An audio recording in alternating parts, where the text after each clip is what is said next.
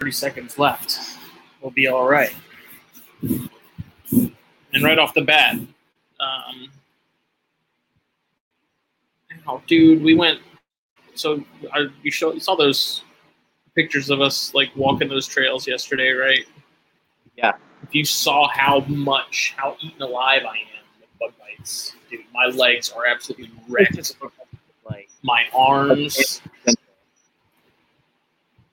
And it's weird because I didn't feel them biting me. Like I saw him, but I never felt him actually biting me. And then like today, like I scratched my leg, and then all of a sudden my leg just on fire, like itching everywhere. And I mean, it's brutal. Dude, I'm looking forward to being closer to the South Carolina shore. There's a lot of really cool stuff way by those barrier islands. Now I'm touching them and they're itching. Dude, it's awesome, man. Hunting Island is legitimately one of probably the prettiest places in the state, no doubt. But I mean, on the East Coast, no doubt, even possibly the country. It's just, I mean, you saw it. It's like freaking Jurassic Park, man. It's like being in the jungle. See any Eastern diamonds? No, I saw a garter. Okay. I saw a racer. That was it. And I saw those within like 2 minutes of each other. So I was like, this is going to be a good day. That was all I saw. Basic. Oh, man, you could have like checked the decay off and gotten those basic Southeastern. He lives.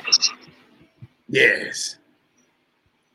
We were just talking about my trek through Eastern Diamondback territory yesterday and how I came up empty-handed.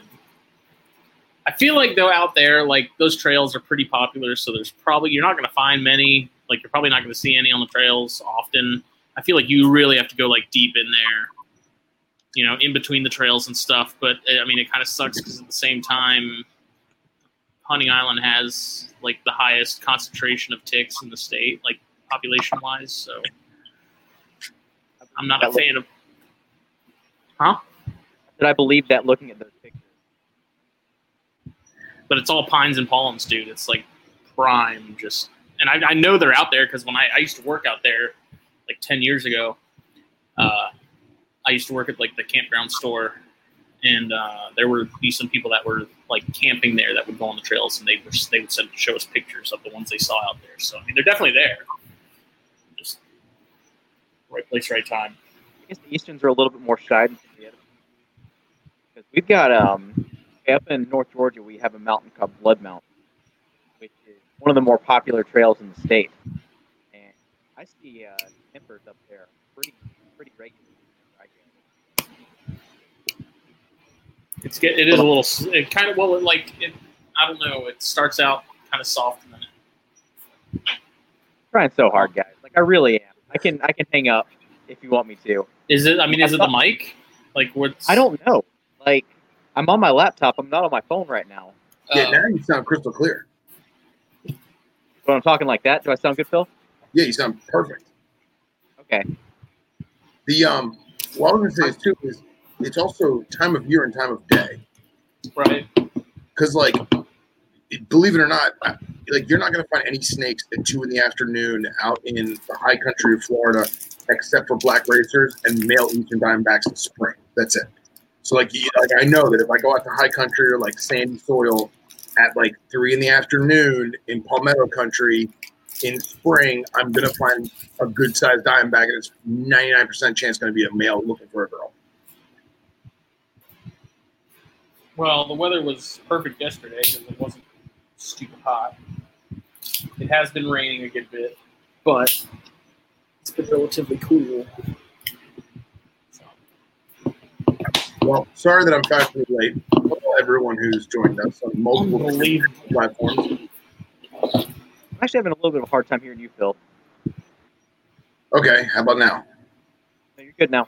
It's probably because of me, like, messing around with my case and stuff like that. Yeah, I also think that my computer needs some time to decompress because I came outside from the air conditioning, so, like, I know my lens is probably all fogged up. I'm sure the speakers are the same way.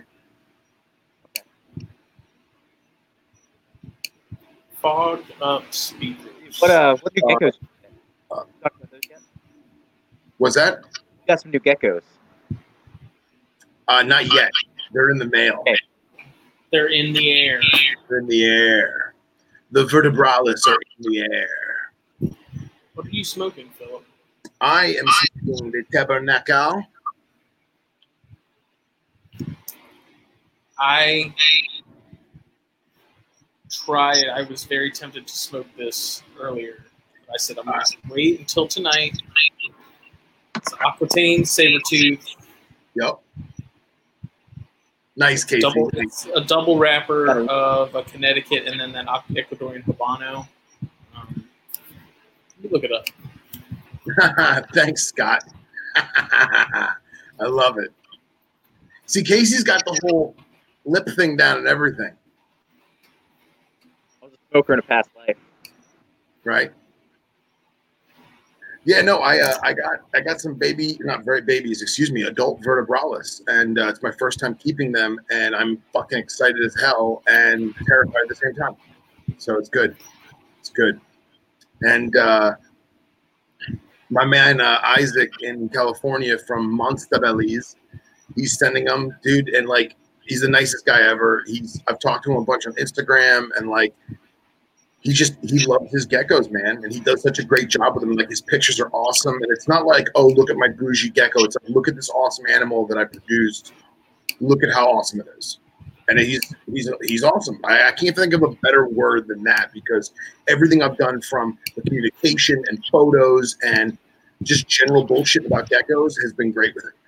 So Monster Bellies on Instagram if you need some higher end bougie geckos. I'll look into it.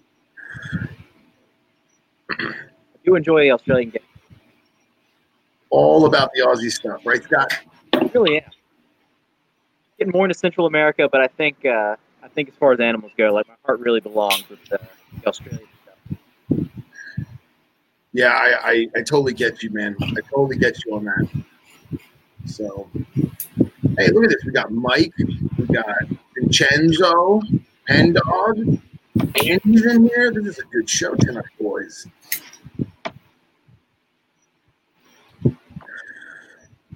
So, what up? How was your guys' weekend?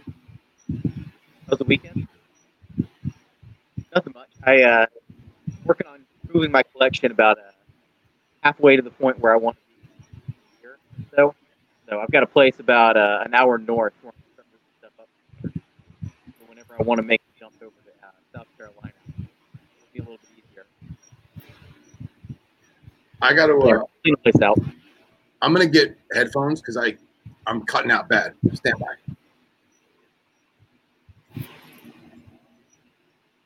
Justin, you're gonna have to teach me how to breed collie brids. What? You're going to have to teach me how to breed collie brids because I'm trying it for the first time this year. I caught none of that. Oh, you're going to have to teach me how to breed collie brids. As soon as I learn, I'll let you know. Okay, because I'm trying it for the first time this year. I'm trying out the bamboo rat snakes. Oh, nice, man! I didn't even know you had any of those. I got them in Daytona. So did you try it out? Yeah. Oh, let me know if you produce some, because I've wanted some of them for a hot minute. They were cool. I've got them in a corn tub right now. I don't know. They're a little fast. I was gonna say, are they pretty spazzy? Because I know a lot of those Montane Asian rats are pretty they're quick to run. That's the thing. Like, I could open it up and show you, but like if that thing bolts, I'm gonna be chasing it around. They're basically like East Asia's version of a coral snake. Like, yeah, they look the same way. They kind of feel the same way. Like, they look basically identical as far as something that is so radically unrelated, but there's so much convergent evolution there, you know? Yeah, I've had my eye on those. I'm really not even partial to any one subspecies in particular, but they always look like a lot of fun. And the fact, like, I've said this a lot lately, but I'm really surprised they're not more popular because you want to keep them on the cooler side. And at the same time, I think maybe that's part of the problem is like people can't get them cool enough, so people don't keep them. They're kind of boring captives. It's something where you keep them right, you don't really see much. They're very cryptic. They're very much a burrowing type animal. Mm-hmm. Give them enough mulch, and you kind of got to dig around and find a bit. Feed them by unthawing the pinky mouse and just kind of like somewhere where you think it is. Come back the next day and it's gone. Yeah. Well, I mean, that's pretty much what I do with all my colubrids now, anyways, minus the corns and the bears and stuff. Some of the babies, like I've been getting feeding live to some of the babies because every now and then you'll get a couple that are just really hard headed and just completely ignore frozen thawed. So You got a male mandarin like that. yeah, a lot of them I'll drop in there and forget. And, But like, they're one of the only animals I can where I could legitimately forget I have them. Like, yeah. Because what I've got them in is accidentally bioactive. So, like, they poop the shed, bugs take care of it. I do get the sheds out, but, like, man. I don't remember even seeing any of those at Daytona. What? I don't even remember seeing any of those at Daytona. There was a group of, it was 2.3, and I was going back and forth with Billy the entire weekend. Like, I really want to get that cruise thing. Billy's like, oh, you should go get them, man. And put it off until, like, maybe the last couple hours of the show. I came back, and, 1.2, like, sub-adults were gone, but the adults were still there. So I went ahead and picked them up. They're on one of the back tables. I'm curious. I need to do some research on this because I mean, given how cold you keep them, like how the hell do you incubate? Yeah, that's what I'm worried about too. You're literally cooking the eggs warmer than you keep the snakes. Yeah. Yeah, but you don't have to. Can you guys hear me okay, by the way? Yeah. Yeah, but you don't have to cook them per se. Like, I imagine it'd be very similar to like crested geckos where you just kind of bookshelf. Right. You know what I mean? But I'm saying, like, even that's warmer than what you keep them. Okay, like, yeah. Right now, and I've got the laticinctus like right over there, and they eat, they poop, like they're perfectly fine hanging out at like 68. I would be afraid to give them a hot spot because I'm afraid it would cook them. Yeah, no, I've heard like low 70s, like definitely not anything higher than like mid 70s. Just they're very odd. It's crazy that an ectotherm or oikulotherm or however you pronounce it, can survive. And something that's so dependent on external heat. Yeah. They don't care. Completely thriving. It's insane. I don't know, Phil. We were talking. Did you catch the part where I said that they're basically like Southeast Asia's version of a coral snake? No, I missed that.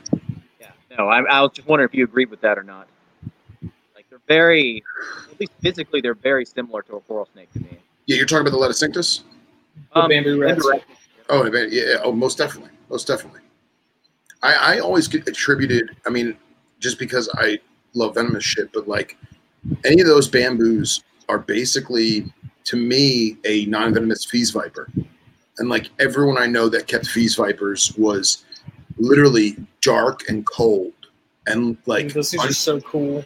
Under the AC vent, tons of fake foliage, black as night. Just don't even look at them.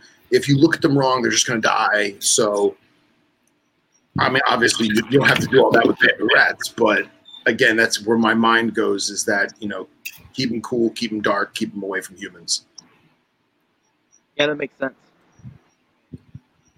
Like, I don't have them on Cypress right now, but I keep my mandarins on Cypress. And I guarantee you, like 3, 4 Cypress locations, I'm not going to I lost that last sentence. I got up to, fuck, man. It's almost not even, like, this is even stupid. I don't even know. I'm going to hold this thing closer to me because my mic's somewhere over here. Can the people in the chat hear me? I mean, it kind of keeps, like, fading. Like, you start talking, it sounds fine, and then it kind of like, and then it... Okay. Do you have, like, a headset that comes with your phone? Like the I do. Problem is, it doesn't connect to this laptop. It should. Yeah. I'll go look for something, okay? Be back in a Ah, second. Casey, get it I'm trying together. so hard, man. Like I really. Yeah, but he Can't looks win with this damn good. thing. I feel like part of it's just his location. Yeah, but he looks good. That's all that matters, right? He makes us look better. Oh yeah. Like combined, we're like a 4, but Casey brings up our group total to like an 8. Solid 8. Solid. Oh, What's what? Oh shit! Yeah, my boy. See, he's got the right idea. He's got the headset. He literally looks like he's standing in front of headlights, though. Yeah, he's on that foundation stuff too. Yes, he is. Look at that light tan wrapper. I know. Right? Yeah. I can't do these fucking headphones. I'm sorry, guys. Why not? I love it. I have music on in the background usually when I'm doing it. Can you hear me okay now? Yeah. Yeah, I can't do that. Come on, guys. See, now it's the ghost of Casey because I hear him, but I don't see him. It's like Casper, the friendly cannon. So, TE, man, what's going on? Same old, same old.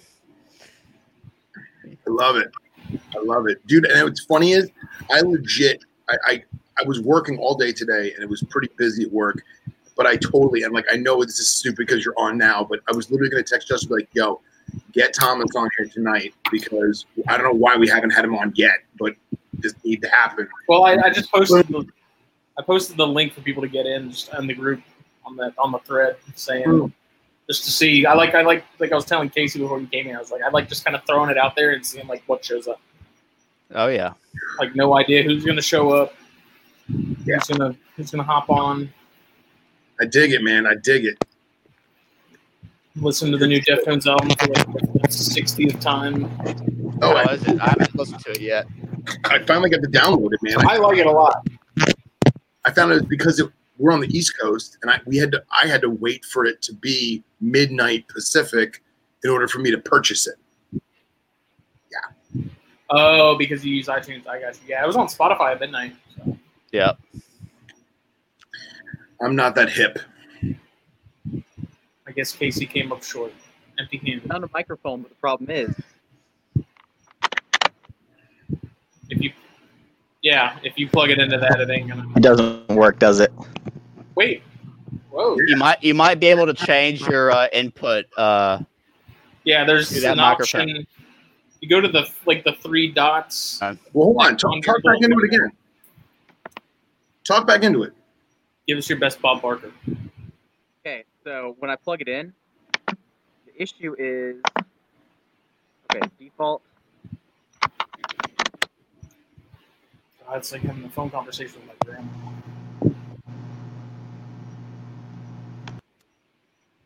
Does this work? Yeah, The whole loud and deck clear. goes. Now give us your best Bob. Now I bet you Okay, I he can't hear you guys though. because it's plugged into his audio jack. I'm so So it'll take his input, but it's not gonna unless he puts he can change his output settings though. Yeah, something. Yeah. Bob Barker. What? Bob Barker. The Straight. price is wrong, bitch. I hear you now. I plugged it. Oh.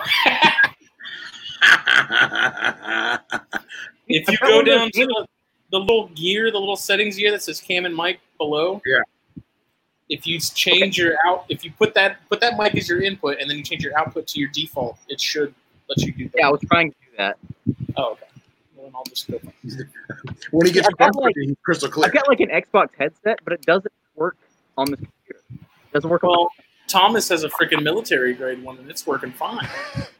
Yeah, this is a called a mod mic. It's on my headphones.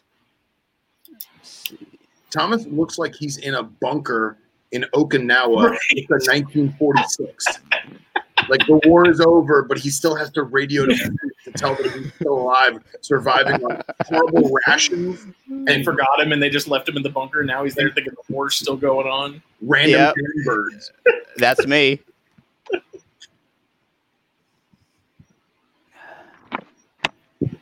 Thomas was with me when that asshole at the hotel kicked us out of the porch area. I know, man. What a dick. Dude, the chaps your guy's ass so bad. I feel bad. And then the rest, and all the other assholes were there smoking cigs up there all night. No problem. People shooting fireworks. Yeah. No big deal. Have we met Thomas? I feel like we've chatted a couple times, but I don't. Yeah. I bought that a Brettles python from you. I think we chatted a little bit at what? Nothing. Laughing at. Nah, You. Go on. I think we chatted a little bit at Daytona. So just a little Yeah, I bit. think so too. Depending on the night, Casey may or may not remember. Yeah. There's only a very small part of that Friday night I don't remember. And apparently it is the part where I punched Phil's cup. I have no recollection of this at all. Actually, I don't even think Thomas was there for that. I think you and your mate had gone back. If it was the night that you saw Casey stacking cans on a table. Yes, I was there for that. Oh, well, then he was there for that. Justin, do you remember that night that you drank that most of that vodka bottle? Yes. Yeah, You Casey do? was there for that too. Casey was It's just a inebriated. little spotty, but I do remember. Okay. I remember that and the syrup shots and Yep. Oh. And I remember I was laughing the other day because I was thinking about it, and I was like, I remember saying, "I'm about to chug. You guys want me to like? You guys dare me to chug this bottle?" And Phil just goes, "Dude, please don't." and then I looked at him like dead in the eye and just started going. I just freaking went for it. And you were just you were over there inside me like, "Oh." It's like the most half-assed attempt to get me to stop. Yeah. Dude, please don't. I had explicit orders from your bride-to-be to make sure that you didn't die. Oh. And then right after, I was like, no, I got him. He's good. He's good. He's just like,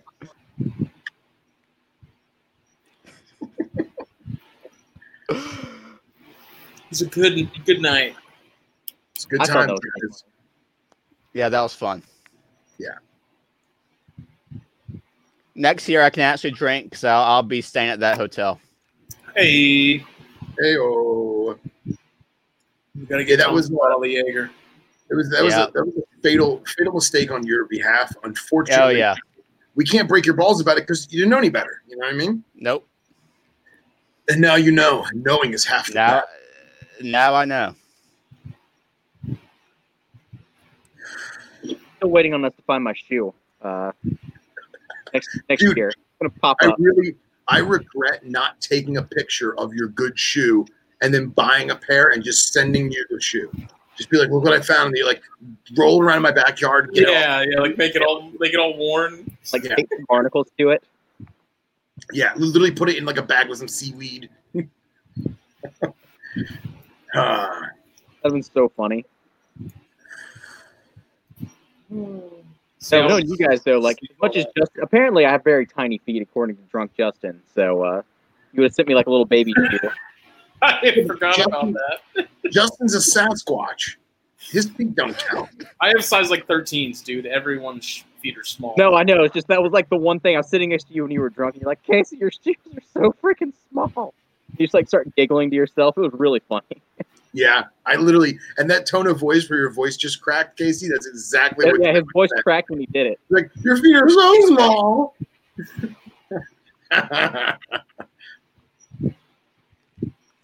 Oh, Andy Middleton's coming to Daytona 2021.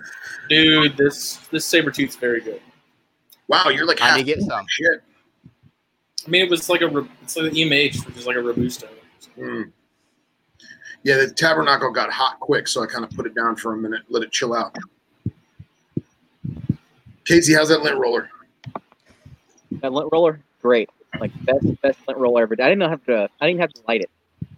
That's Good. strong. It's good. I contemplated getting Yeah. some Florida Cagna, but I ended up just rolling with the monster. So. Yeah. There you go. There it is. Target brand, spared no expense. I got Got a piece of only the best here at the Urban Residence. hair on it. stuff too, and a piece of plastic bag. Thomas drinking Shine? Nah, I'm drinking beer, Narragansett. This one's I for miss hanging Tom. out with Andy. A little bourbon sweet tea.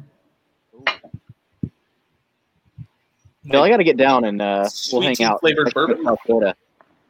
Yeah, so I'm glad that you're on here because I'm going up for Justin's wedding, which is on a Saturday. So I'm off the Wednesday, Thursday, Friday before that. So my goal was to do some herping. Now, from what I gather, it's a wee bit chilly up in those guys' neck of the woods. I'm assuming it's also going to be chilly by you. I don't know if you wanted to maybe. What's the date? It would be the 14th, 15th, 16th of October. 17. No, your wedding's the 17th, right? Yeah, so I will be traveling at least the 15th and 16th, maybe the 14th. I'm actually going to be gone. How are we supposed to have our cigar shop pizza party with your Pizza Hut points if you're traveling? No, I wanted to herp my way up to you, doofus. I mean, I just on 2 days early. I may be back. I got somewhere I'm going to be that weekend, but if it's the week, I can probably meet up some places. He's going to be here in Buford, and he's not going to come visit. Okay. Yeah, that's what I'm going to do. I'm going to be within. He's like, dude, I'm in Buford. I was like, okay, cool. I'm at work. Come by. I mean, just never came up. I'll make that up to you one day. We'll just randomly walk into the shop. I'll probably be off. I probably won't even be working. It'll be Raj, one of the old guys. Wouldn't know what to do. Maybe that's what I'll do. Maybe I'll just show up at Justin's shop. Dude, if it's our shop across town, that'd be awesome. Just let a bunch of Nerodia go. Fuck it. I don't know about that. And just dump them out.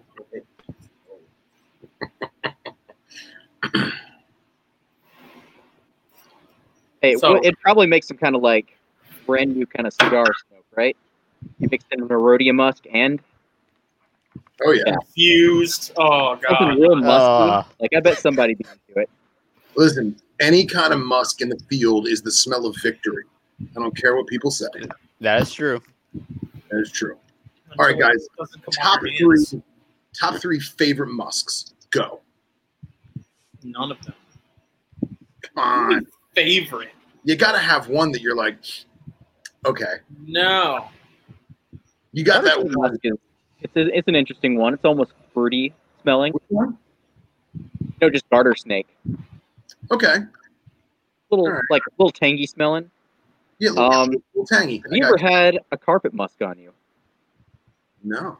I hatched out my first clutch of Brettles. There were some psychos in there, and they would musk. You know what?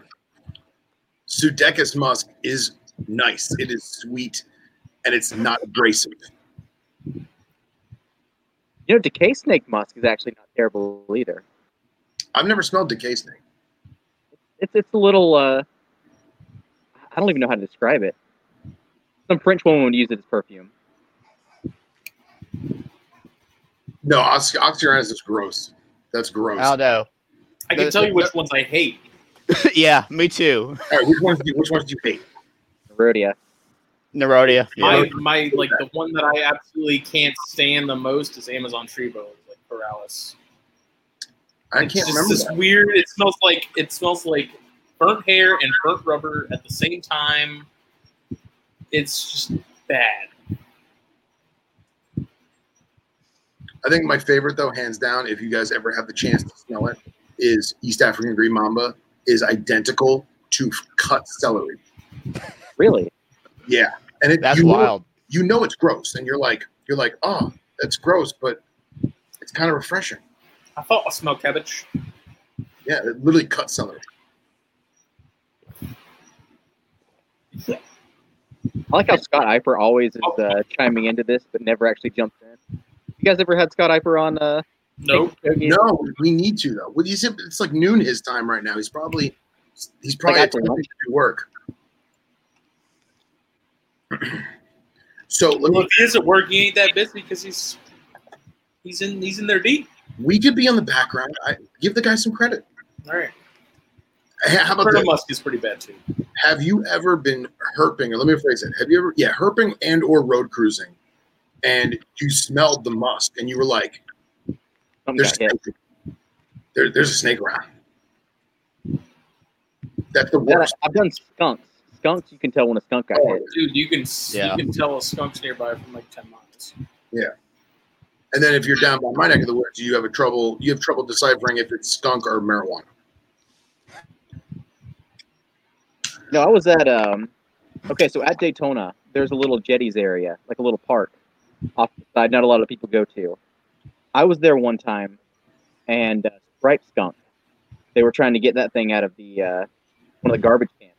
So it jumped out. It actually walked around and hung out for a little bit. I'd never seen a striped skunk before. Well, it was a spotted skunk. That's what it was. Spotted skunk, like one of the little ones. This little weasel with it. Super cute. Yeah, super cute. Yeah, I would want to pet one, but it's adorable. Dude, if a skunk can do whatever it wants, I ain't gonna move it. I ain't gonna mess with it. Yeah, me either. Let it do whatever it wants to do. Jesus Christ, it's like a hostage situation, like a bank robbery. Just cooperate, and you'll leave unscathed. Well, all right. So Underground gets captive bred skunks, and they remove the scent glands just like ferrets, and it's actually better than ferrets because from what I gather, and somebody correct me if I'm wrong, I guess ferrets have two glands and you can't remove both. It'll give them health complications. But on the skunk, they can remove both, and they make a great pet providing you don't feed them junk food. They make a great pet. They're like a dog cat hybrid. They're not going to come when you call them, but at the same time they'll sit in your lap and play around. They're like a cat, but smarter. That's the way it's right. So I've always wanted to get a spotted, but I found out that they're protected in Florida and you can't have one. And I was like, how cute would that be to have a little spotted little flute ball running around the house? It's fucking adorable. If I had a choice as far as bizarre pet, I'd do a possum in a heartbeat. Yeah. I've had possum. That is very South Carolina. Virginia, South Carolina. I've heard they're not bad pets either. They're surprisingly clean. They're really not you can train them right. They're litter. You can litter box and everything like that. They're really not bad pets. And obviously, if you can't go pluck one out of the wild and be like, oh, that's awesome. But captive bred, I guess. They're clean animals. So I had friends that were working for the Army Corps of Engineers, and my buddy was running a bulldozer, and they were bulldozing, I guess, palmetto scrub or whatever for some kind of road construction, like palmettos on the sides of the highway or some shit. And he wound up squishing mom, and he pulled out. He knew, marsupial. I got to check the pouch, so he checks the pouch, and she had one baby in there, and it was just got fur. So he named it Dozer, and he bottle fed it and got it, a little bigger. And then he wound up giving it to me, and I had it for a little while until it was about yay big and the cutest shit in the world. Dude, they're so much fun to play with when they're little. They're so cute. It's like a pocket kitten. It's adorable. They hang from your fingers and stuff with their tail. Yep. They so just like a kitten, they little on your fingers and little ears. Yeah. Stupid cute. Little radar dome ears. So I couldn't take care of him the way that I wanted to. So I gave it to my friend's mom, who does a lot of animal rehab stuff. And then she had him for 4 or 5 years. And then she gave him to a nature center so they could have him on display. And when I found out that she gave him a nature center, I went and checked him out and visited him. And he don't remember me, but I was like, man, I kind of want to get one. And right then, Florida made it illegal to have them as pets. Why? Because they didn't want people plucking them out of the wild. Yep. They didn't want people going in the dumpster and just fishing them out and breeding them and having. It says a lot about the Florida residents that they would think. Yeah, it does. Yep. Can't have them as pets because we know all you motherfuckers are going to ruin it for everybody else. Yep. Florida man. Florida man, that's it. Yep. I had a buddy with a raccoon for a couple weeks. They That was great for a couple weeks.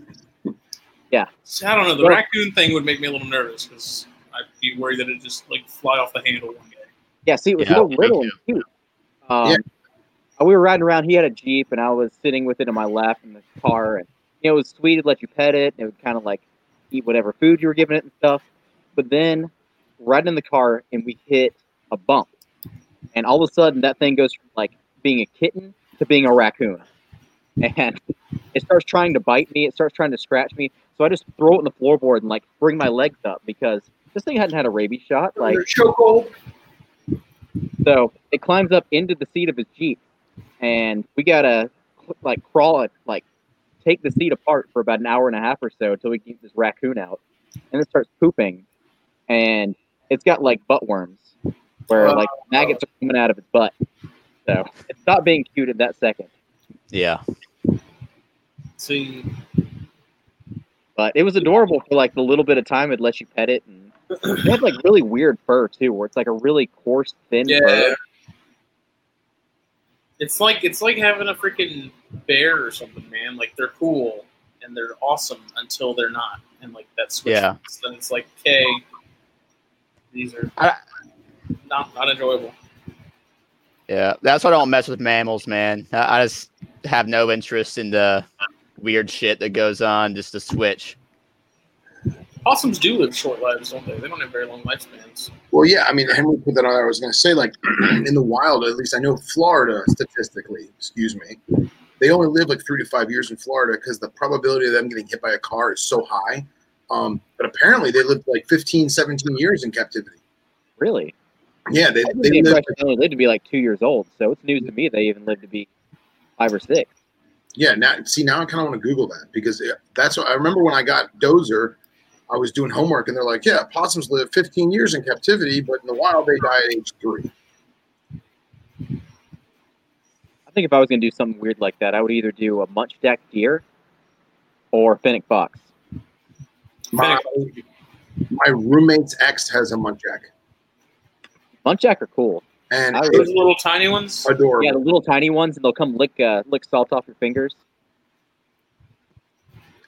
Yeah, super cute until it's done playing with you, and then it gives you the old boom with the antlers, and you're like, oh, what the fuck?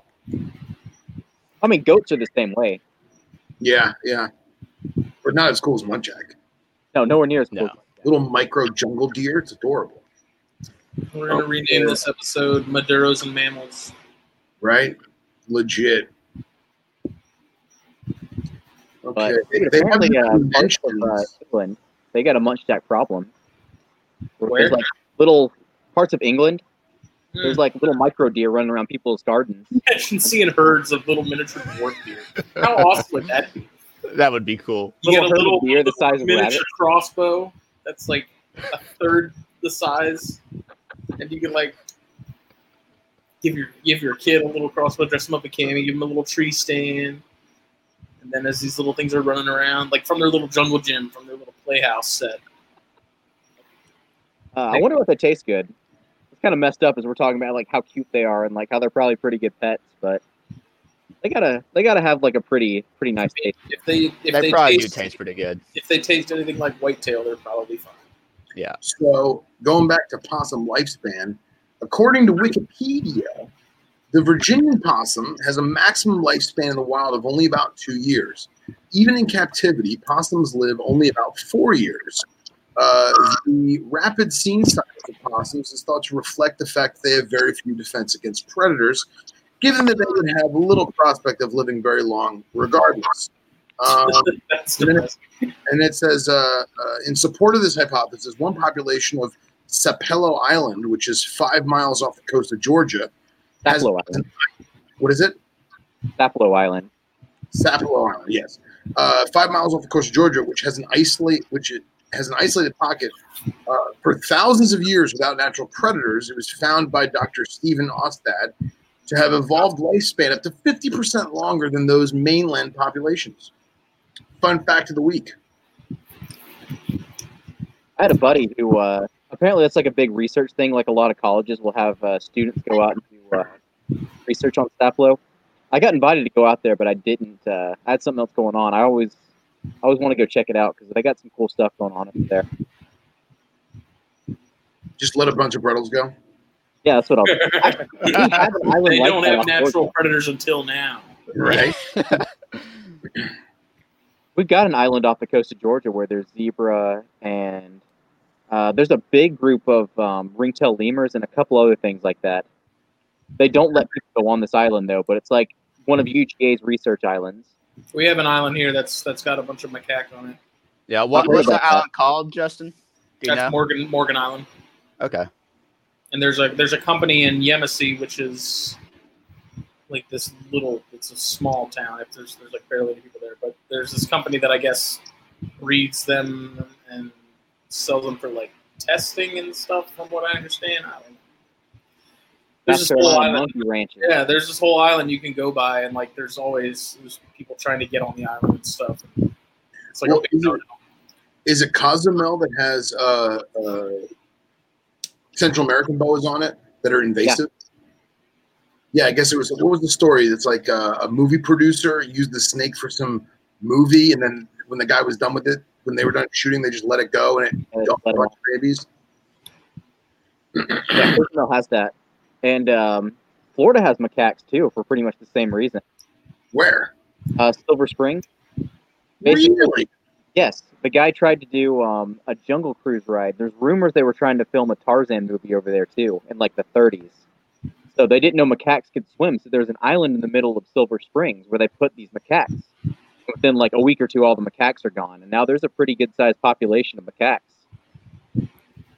Sounds like we need to go monkey hunting. Dude. I don't think these guys. I never hear about any leaving Morgan Island.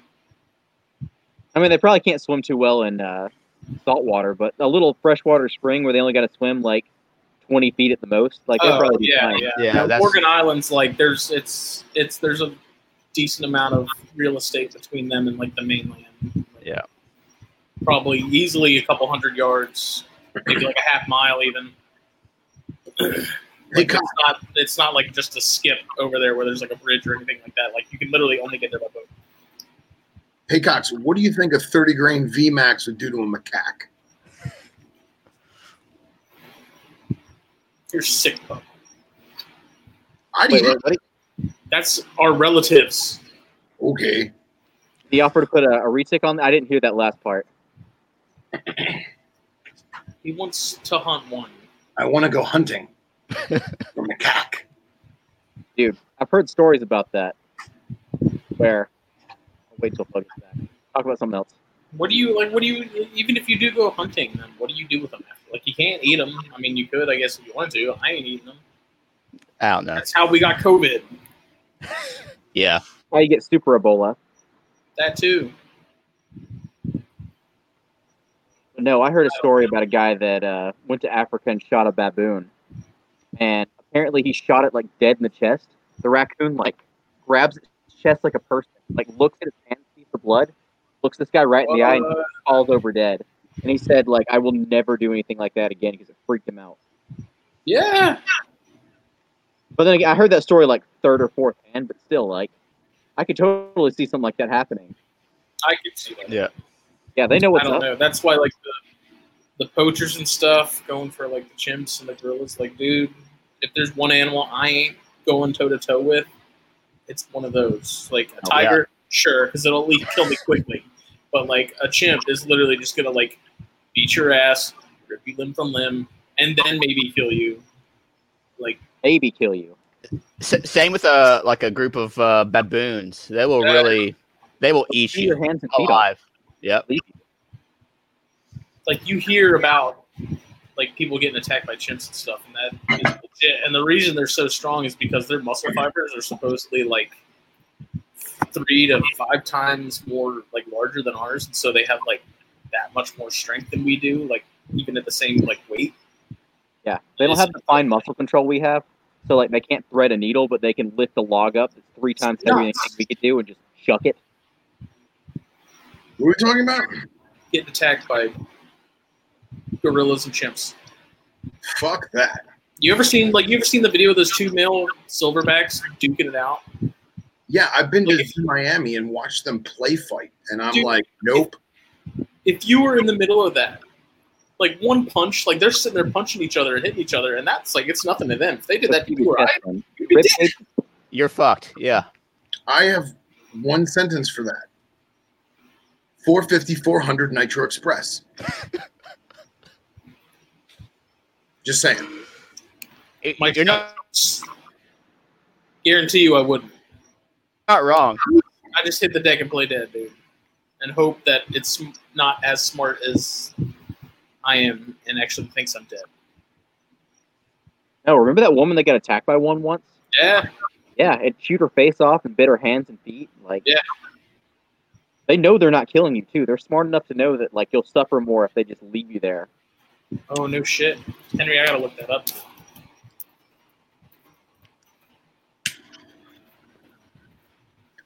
But apparently, Death Adder's the way to go if you're getting killed by an animal. That's what Brian Greg Price says.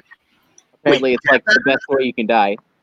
Okay, I really hope that Scott's still in the group right now, because I was always told from day one, back in the day, that the way that you know if you got a dry bite from a Death Adder is if you felt no pain, because people die from pain overdose. It turns on pain receptors. So maybe I'm wrong about this. Please correct me if I'm wrong, Scott. So Henry is right. Madrid zookeeper seriously injured after gorilla attack. The caretaker reportedly suffered a head injury, chest trauma, multiple fractures, and 2 broken arms. I don't know why they just say both. Two, like each arm is 2 broken arms. No. Whatever. But yeah, it's in Venom Doc. Yeah. What? Yeah, he talks about he got bit by something, and apparently he was in like a euphoric state as he was dying. Some neurotoxin. I want to say it was a Death Adder, but I heard from somewhere, who knows where, that some Death Adders give you like a psychedelic experience as they're killing you. Interesting. I'm not sure if that's right. Henry's saying that it wasn't a Death Adder; it was Caliophus, the Malayan corals. Okay. No, I remember he said he got bit. Yeah, the Caliophis turn on all your pain receptors and stuff. Like they make your nervous system. Well, yeah, no, that I know, but I know people have been bit by Caliophis and survived with no antivenom. So, yeah, Scott says Death Adder bites are fucked.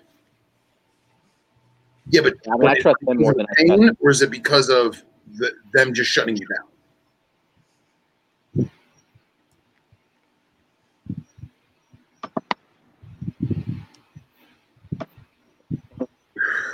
So this zookeeper came face to face with Malabo, a 400-pound, 29-year-old male gorilla who had somehow accessed a secure area that he wasn't supposed to be in there, and somehow he was. Like, can you imagine you're working your normal job, and then you just walk in, and all of a sudden, a freaking 400-pound silverback's there, like, howdy, bitch. That's one bad day. That's what that is. I got you walking down the hallway and like a gorilla just turns the corner. 3 minutes of right time. Fuck that. Yeah. No, thank you. Speaking of broken arms, did you see that video on Facebook of the pedophile dude getting his arms broken? No. No. I think it took place somewhere in Europe, and I don't know if this is actually what the case was, but someone, I guess, some dude was talking to this girl who was like 13, and the video says that her uncle like found this guy, showed up, and it's on like a CCTV camera. He like knocks the dude out cold, and then goes and breaks both of his arms like intentionally, like puts his freaking knee on his like bicep, and then just oh dude, it's so jacked. Oh, it's messed up, but. Going back to the deathies, Scott says that, yeah, Death Adders are horrible, horrible nerve pain and a horrible headache as well. Okay, so that's just embellishment for the book. There was something, though, he said he got bit by where he was apparently feeling real good, but that might just be like embellishment for a book. Yeah. I know they say that's why Cleopatra committed suicide by cobra. Apparently the Egyptians would study like different ways to die, and they decided that cobra bites were like the best way to go. See, I read something recently that was not a cobra. That was a saw scale. Okay. I would go the other way.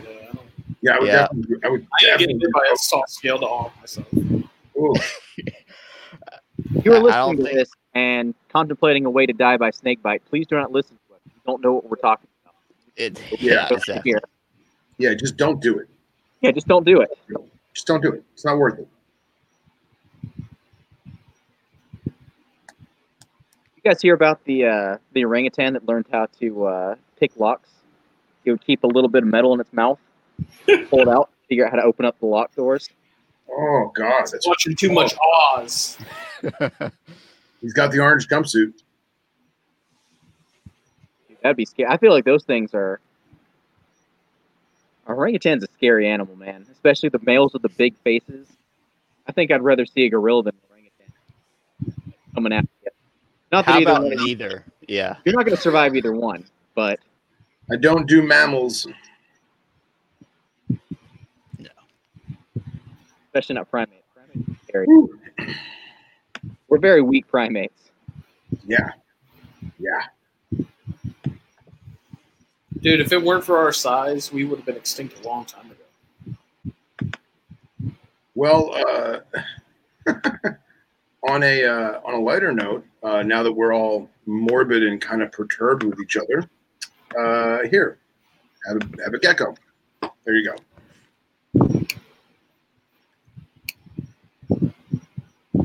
That's the male. That's the male, and that is a 2019 male. And I like him because his line is almost completely unbroken, which looks good. Like the little blue eyes to him. For all of you who are looking and watching, yes, he has feet. They're in the sand. And this is the female. If I can get it to go. Which it's not going. There it is. She's a looker.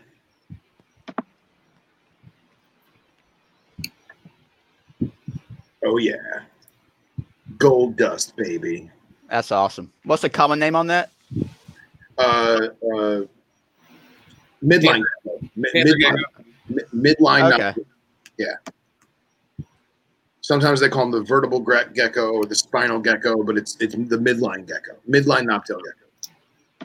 But I just like how like the tail is the segments in the tail are more defined.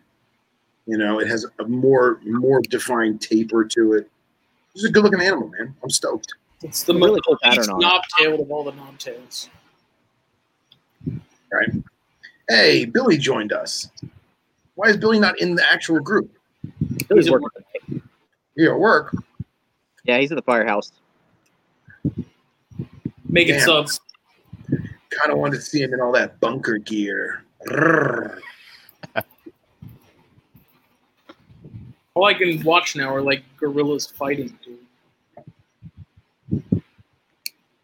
These things are pure muscle.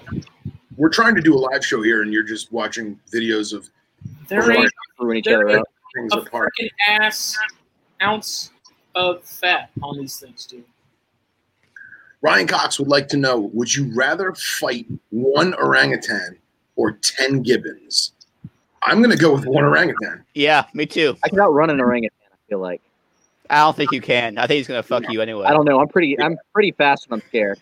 I think the orangutan, if you just kind of like laid there and like started petting his fur, he would pick you up like a baby, and maybe you'd have to, suckle on him. Maybe you wouldn't. I don't know, but I feel like you'd be safe. Like he would like hold you, be like, yes. I mean,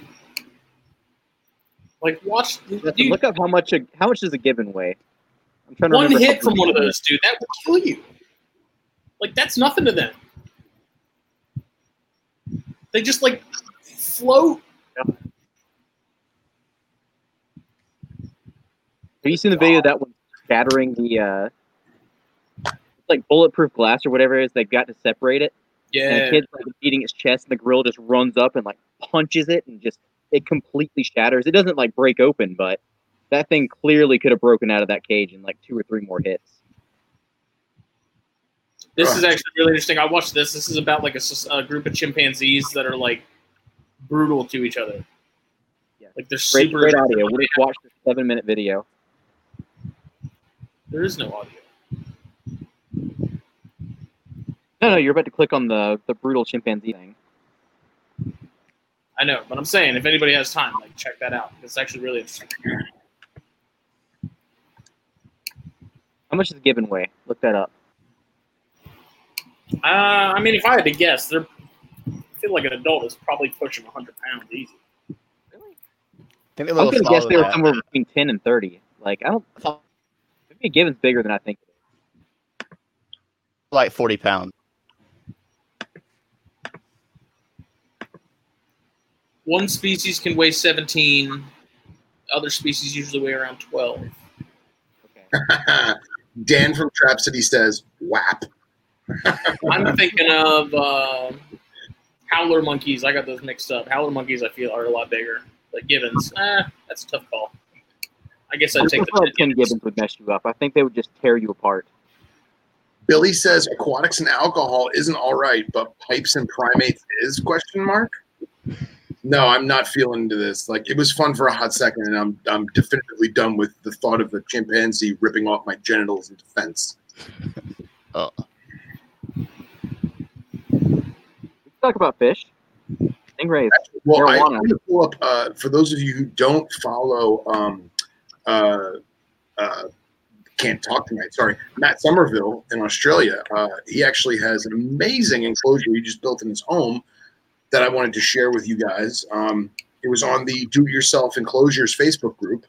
And if Justin would be so kind as to throw it up. I'm busy. Anyway, I don't exactly remember what species he was putting in it. There we go. Watching gorillas fight. So it's a very large enclosure. It's supposed to simulate the Arnhem Escarpment in the Northern Territory. Fully custom built by him.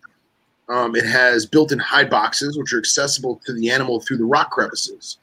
So we can actually look at these. So that's like the front onto it. And there's a video at the end that I'll click for you guys, but it looks way deeper than it is. It appears that this is only maybe a foot or two deep in here. But that's the front of the cage. I don't know what he did to do the rocks or the vines or anything. The vines may be real. Here's some, in progress pics, pre-painted and stuff. I really want to know what species he's putting in there. It looks super cool. I really like the foam rocks people are starting to do right now. I'm seeing a lot of stuff going on with that right now. Well, I don't know why it won't let me open the video. Oh, there we go. Can you guys see that? Yep. Okay. I don't know if the plants are real. Obviously, the leaf litter is probably real. But I just thought this cage was amazing. This enclosure is amazing. And he did it all himself. It's fantastic. I almost feel like something like this on this size would be beneficial to have animals that you could co-op. So this is one of the enclosure spots that has the cave, which is pretty cool. That's higher up. And he's got another one on the bottom that has like some moss and stuff in there. I just think it's brilliant. I think it's an awesome enclosure.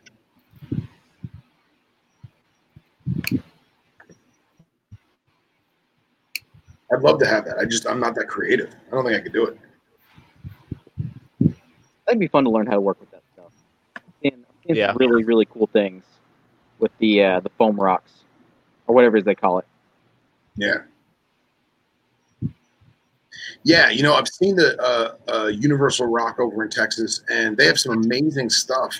And it's all super lightweight. And I don't know. I feel like if you needed a particular piece that you couldn't do yourself, I think they'd be a great company to work with. But I don't know if me personally, I could do an entire enclosure by them. I don't know. I think I would want to do it myself and get like the satisfaction of doing it myself. Kind of like what Cody and Pia do. Yeah, Cody and Pia have some amazing cages.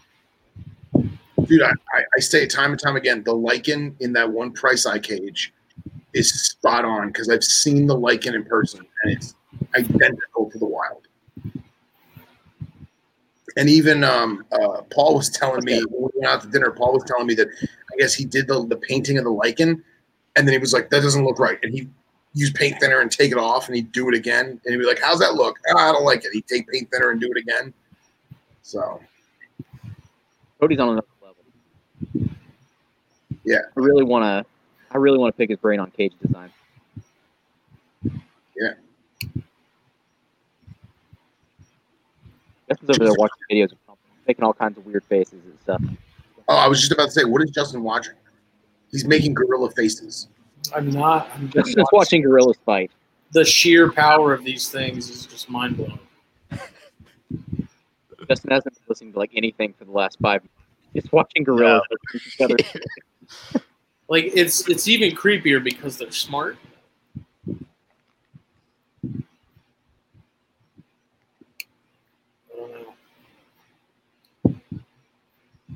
I'm waiting to see one of these. Can you imagine being the first person to see a gorilla? Right. You could say that about so many things. Yeah. But I feel like a gorilla especially. Like there's I go down weird YouTube rabbit holes sometimes. Apparently the ancient Egyptians circumnavigated Africa, and on their way they found gorillas. Thought they were like a race of giant hairy people. And they actually tried to abduct some female gorillas for purposes. Good luck. Yeah. Wow. Can you imagine looking at a gorilla and being like, okay, get it on board? Yeah, back then with no modern conventional tools or equipment. You know, you're I mean just wanting to. Looking at a female gorilla and be like, yeah, I want that. Like, that'll look good in the living room. We're talking to it and it's not responding. What the hell? Yeah. There's only 2 languages in the world at this time. Man, my female chondro is slowly moving towards the cooler end of the cage, which is very promising. That means it's like time to get a male in there. I want to put the male I just got from Phelan in there, but he's in quarantine. Put them both in quarantine. I hate to be that guy, but take them both. Put them in the quarantine. She's big. I can't. She would not fit in the. He's so much smaller than her. I'm actually like slightly concerned for his safety. Do chondros ever try to mess each other up? I mean, males will, but like their feeding response is so strong. Yeah, but at the same time, can you like introduce him, like have him slither in like the bottom corner of the cage away from her, and then just let nature do its thing? I've tried it. I have this either a hook, the mister, or both on hand when I put the male in there, because if she sees movement, she goes for it. Doesn't matter what it is. If it's my hand, if it's actual food, if it's the male, like if it moves, it dies. So now, I may be going out on a limb here, but have you ever thought of, and again, I'm not making a joke, I'm being dead serious. Have you ever thought of taking, this is something that I've thought about with breeding cobras, because cobras are notorious for them eating each other. And then they get it like almost all the way down, realize that it's too big to actually digest, and they yak it up, and it's a waste of a breed. Waste of a species, of an animal, whatever you call it. But have you ever thought about taking a rubber snake and putting skin or like shed skin on it, and like introducing that rubber snake day in and day out? Like I put male sheds in there with her before, just so she's like. But I'm talking about like an actual, like go to like the toy store and get like a rubber snake. I thought about this and like slide a rubber snake in some shed skin, put it like on fishing line so you can like drag it along the bottom of the cage or something, just to get like that. Oh, it's a snake. Oh, it's a snake. Oh, it's a snake. And if she bites it, oh well, she bites a rubber snake. You know what I mean? Have you ever thought of that? Am I crazy? I haven't. That's a pretty good idea. That'd be too much of a risk for me. I feel like he would get like a wrap and start eating it. But that's just me. Well, I don't know, because like I thought about that too. I was like, all right, they get a wrap and she starts to like sniff it out, but I don't know. You can at that point. I feel like you could honestly get it away from her. You could, put a hook in her mouth or piss her off or something to get it off of her. Squirt some Chlorhex or something. I don't know. I put mail sheds in with her, just so there's like some sort of familiarity of like when he's in there, she's like, okay, this is like he's been in here before, kind of thing. Yeah. And mostly just so that when I do introduce him, that she's not like the first thing that moves must be food. But even then, I have to make sure, like with any nocturnal species, be it emeralds or whatever, I think you definitely like do them during the day because at night they're just completely different animals. Okay. And my male's taken some bites from her before. I mean, he's been fine, but it's so nerve wracking because she's so damn big for a chondro. She's very large. And like my bigger male that I bred with her originally, like I'm not as worried about him because he can kind of handle it because he is bigger. But limeade, man, I'd be worried if she actually hit him. Like she could very easily probably puncture something vital. Interesting. And it's just that initial Morelia food response where it's like you first open the tub. I mean, I know like all of you keep Morelia, so you know what I'm talking about. You open that tub, and it's that initial like grab it. So.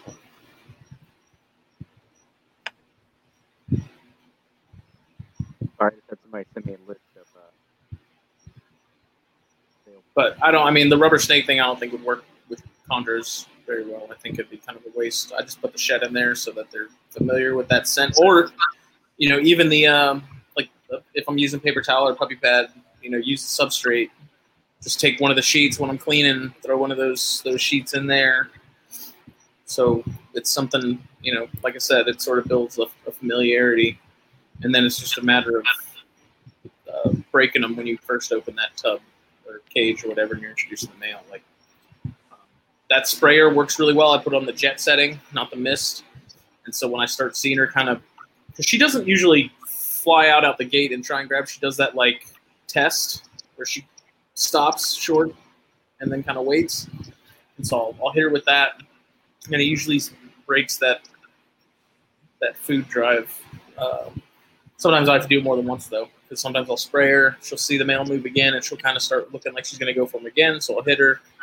And if you kind of continuously hit them for a few seconds, it completely sort of throws them off, and it's not as bad. But just when you're dealing with a bigger chondro like that, their teeth are so damn big, man. Like, she grabs and wraps limeade, and I think he's pretty screwed. Yeah, I've never really heard that with Morelia before, but then again, I've never really tried chondros. Like I've used 600 gram male Brettles with a girl that's easily over 8 feet long. Mm. I don't even think bigger than him before. I don't even think limeade's 600 grams. I mean, if I had to guess, he's probably closer to like 3 or 4. Well, chondros are so much smaller naturally. Like a natural like adult chondro in the wild. Yeah, I mean everything except Beox. But my female Beox, I mean, she's got to be 1,000 grammer easy. I mean, she probably makes him look like a freaking yearling. I mean, she's so freaking huge. Now, how about if you? No, so I do think that's kind of cool about wild chondros, though, is how small they are. Yeah, everything that isn't like a Beox is. Like what limeade is, like full grown, 5 years old, like tiny. Go ahead, Tom. Sorry. You're good. I'm ignorant about it, but how about if you introduce both animals to a separate enclosure? Would that help with that, or not really, or just screw things up? I mean, I think it would. It's just then I'd have to have like a separate setup that's got a heat panel and like they can stay in it. Like once the male's in there. And she realizes she's not getting fed, and I watch them for a few minutes after I put them in there. Like they're fine, I'll keep my male in there for weeks, no issues. It's just that initial going in there, like Morelia, you know what I'm talking about. They're ready to go.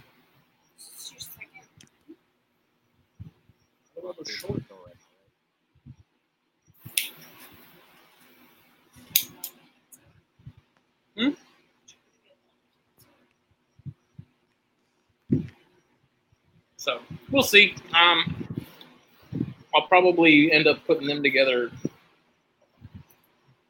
either late November or sometime in December. I don't know. Yeah, they'll probably go about the same time each year. I see that with most snakes, is that pretty much you just introduce them the same time you did the year before, and they'll lay eggs within a week or two. Typically, they have a set time where let their follicles go. Yeah, and that's why like this female's starting to move towards the cooler side, which means she's doing something. Because she stays on the warm end no matter what temperature I make it. If I make it cold, if I make it warm,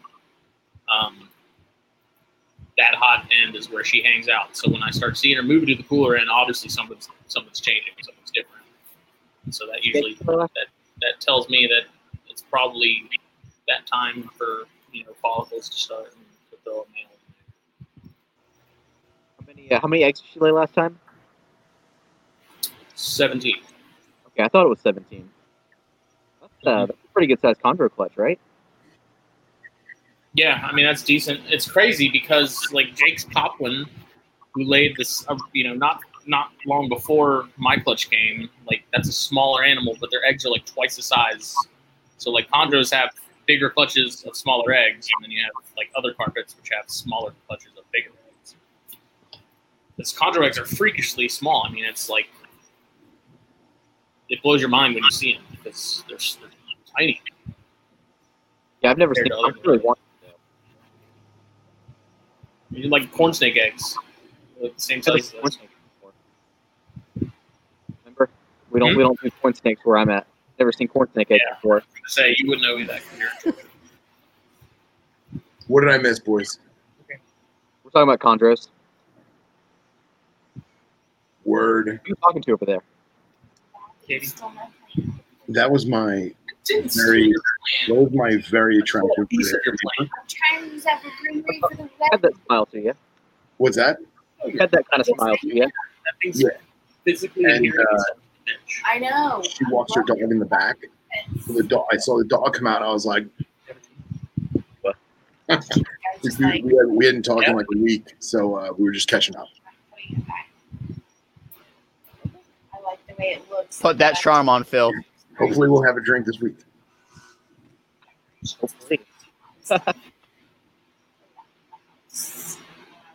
Hey, I've got a really big, important business meeting going on right now.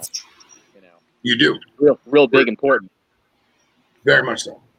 It's funny because I don't want to say it too loud in case she's still outside. Can you hear me okay? Yeah, I can hear you okay. So, like, she always pokes her head around the corner, and she has no idea what we're doing. So, like, she's just talking to herself. She has the look like, is it okay? Like, is it okay if I come around the corner? Like, that kind of shit, which I think is hilarious. But doesn't want to bother you. Okay, Phil. I want to get her on one night. That'd be cool. Just for like 5 minutes. Just like, hey, these are my friends. Well, in a couple months, we'll get the women in our lives to jump on. I like it. Yeah, do that. Someone has to have done a Brettles chondro cross. I think it's been done. I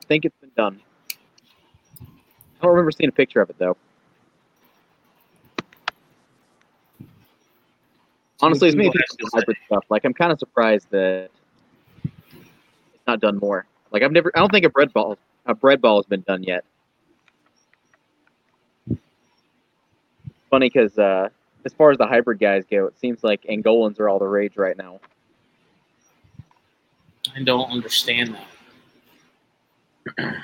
I don't understand taking expensive animals and breeding them to cheap animals. Like when people take Chihuahuas and breed them to Cresties, it's like, why would you take $1,000 gecko and pair it to $100 gecko?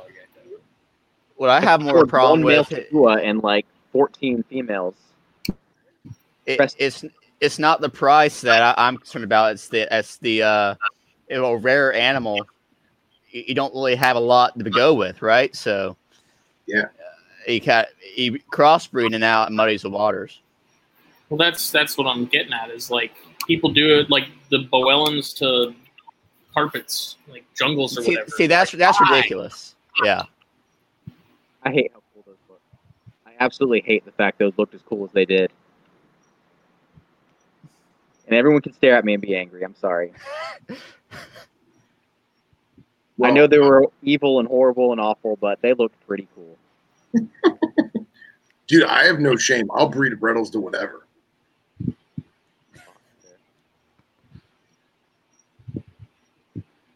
I saw. I've told you guys a couple of times about there's Brettles inland mixes in Australia, and they actually look really cool. Like a naturally occurring intergrade? No, No just way. some guy did it. But they end up looking like. Have you seen pictures of the Flinders range carpets? Mm-hmm. Yeah, they end up looking kind of like that. Like they look super cool. I wouldn't do it unless albino's in the mix. But anyway,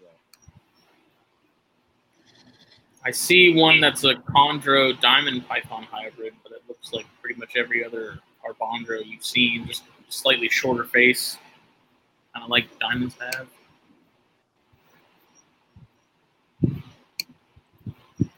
Tarek was trying to sell a. It was a Brettles diamond cross for like $800. Like they had done something so extreme. What did it look like? Like a Brettles diamond cross. There's a lot of them, but Oh, really? I don't think I've ever actually, seen as far as Brettles crosses go, it's not the worst one. Like they end up kind of having like a diamondy color with like a Brettles pattern, but yeah. Nerd was trying to act like they did something like rare and awesome, but it's a pretty standard thing. Like there's a lot of them floating around Europe. I think it's where a lot of the screen stuff is, but I'm not wrong about that.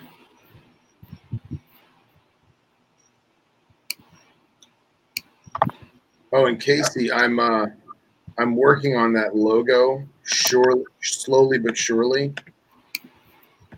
I'm gonna probably do something with this. I haven't quite decided yet. I didn't draw it. I just made it look like that. But I'm Wait, who are thinking, you doing that for? what? Who are you doing that for? I was gonna try and do it for you and try and do the Aboriginal style artwork. But the problem is that I don't think I can. I was talking to Billy. I need to get a goddamn stylus. That's my problem. I'm doing all this with my finger on my phone. So I gotta really work on it and figure that out, because I know you had mentioned that you wanted some Aboriginal type art, and I am not that artist, but I want to try and do it. I just like you're actually trying it. Like I was loving the one you did with the actual cannon. Yeah, but I gotta figure that out, because the problem with the cannon is like I gotta make it so all of the lines are similar, because like some of the lines are like broken and faded, and then some of the lines are like really sharp and perfect, and I gotta like smudge it and fuck with it. And, Bill randomly messaged the group we're in one day and was like, "Hey, I'm working on Casey logo," and we had never talked about it, but it looked really good. Look at how black this is. Oh yeah, look at that. Nice. What was that? Pretty sure that's one of the ones that was at Daytona. Nice. It's American Reptile Distributors. I say that with disdain. Yeah, that's an awesome looking animal. I mean, he's got like a bunch available right now. Who is it?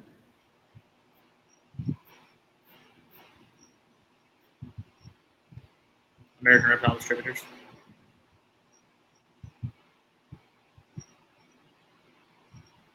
I love mine, man. Open rat snakes.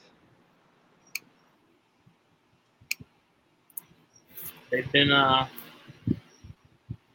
been surprisingly easy. Like, I mean, at the same time, I do pretty much ignore their existence. You know, minus cleaning and stuff. But That's what makes you successful with them. That's the trick with a lot of these rare animals. Just don't look at them. Leave them alone. But it's been the same with the Boiga. Like, everyone's like, Boiga, like, advanced. No, they're not. Pretty easy. Dude, that dog tooth is looking better and better and better every time I check on him. But my problem is I'm only feeding him chicks, and I keep forgetting to fucking feed him. And I'm like, man, how many days has it been? I'm like, fuck, it's been like a week. I got to feed him. Is it a male or female? I think it's a girl, dude. I mean, at that size, I'm pretty sure it's a female. Yeah. So I figure I'm just going to get it as established as I can. And then eventually, if a male import comes in, I'll just snag them. I mean, if all these eggs hatch come November, I mean, they'll probably be one of the easiest species I've bred as far as the cyanine. So put the male in, wait for eggs, hatch the eggs, done. And you didn't do any cooling or nothing? You just threw them together at the right time of the year? Put the male in on a whim. They were locked within 20 minutes.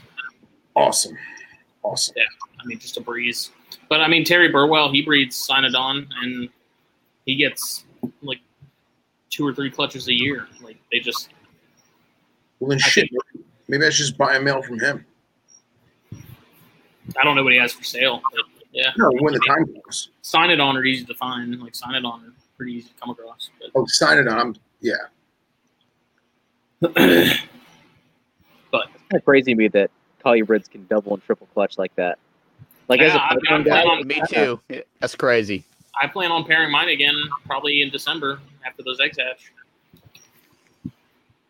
that's really good. Are they usually like fertile the next couple times? I don't know. I mean, this clutch that I have is perfect. I mean, I haven't had any eggs going bad or nothing. Everything looks solid. So when I'm in South Carolina, I'm going to get some Boyga. I'll probably get some from you. Maybe some I feel like baby I'm going to go like a little crazy with like a couple things like that. Nothing hardcore, but definitely Gila monsters. I want a pair of those so bad. I love Gila monsters. They are, I would say they're towards the top of my list of things that I wish I could have, but can't right now. I take mine for granted. I'll take yours. I really do take mine for granted.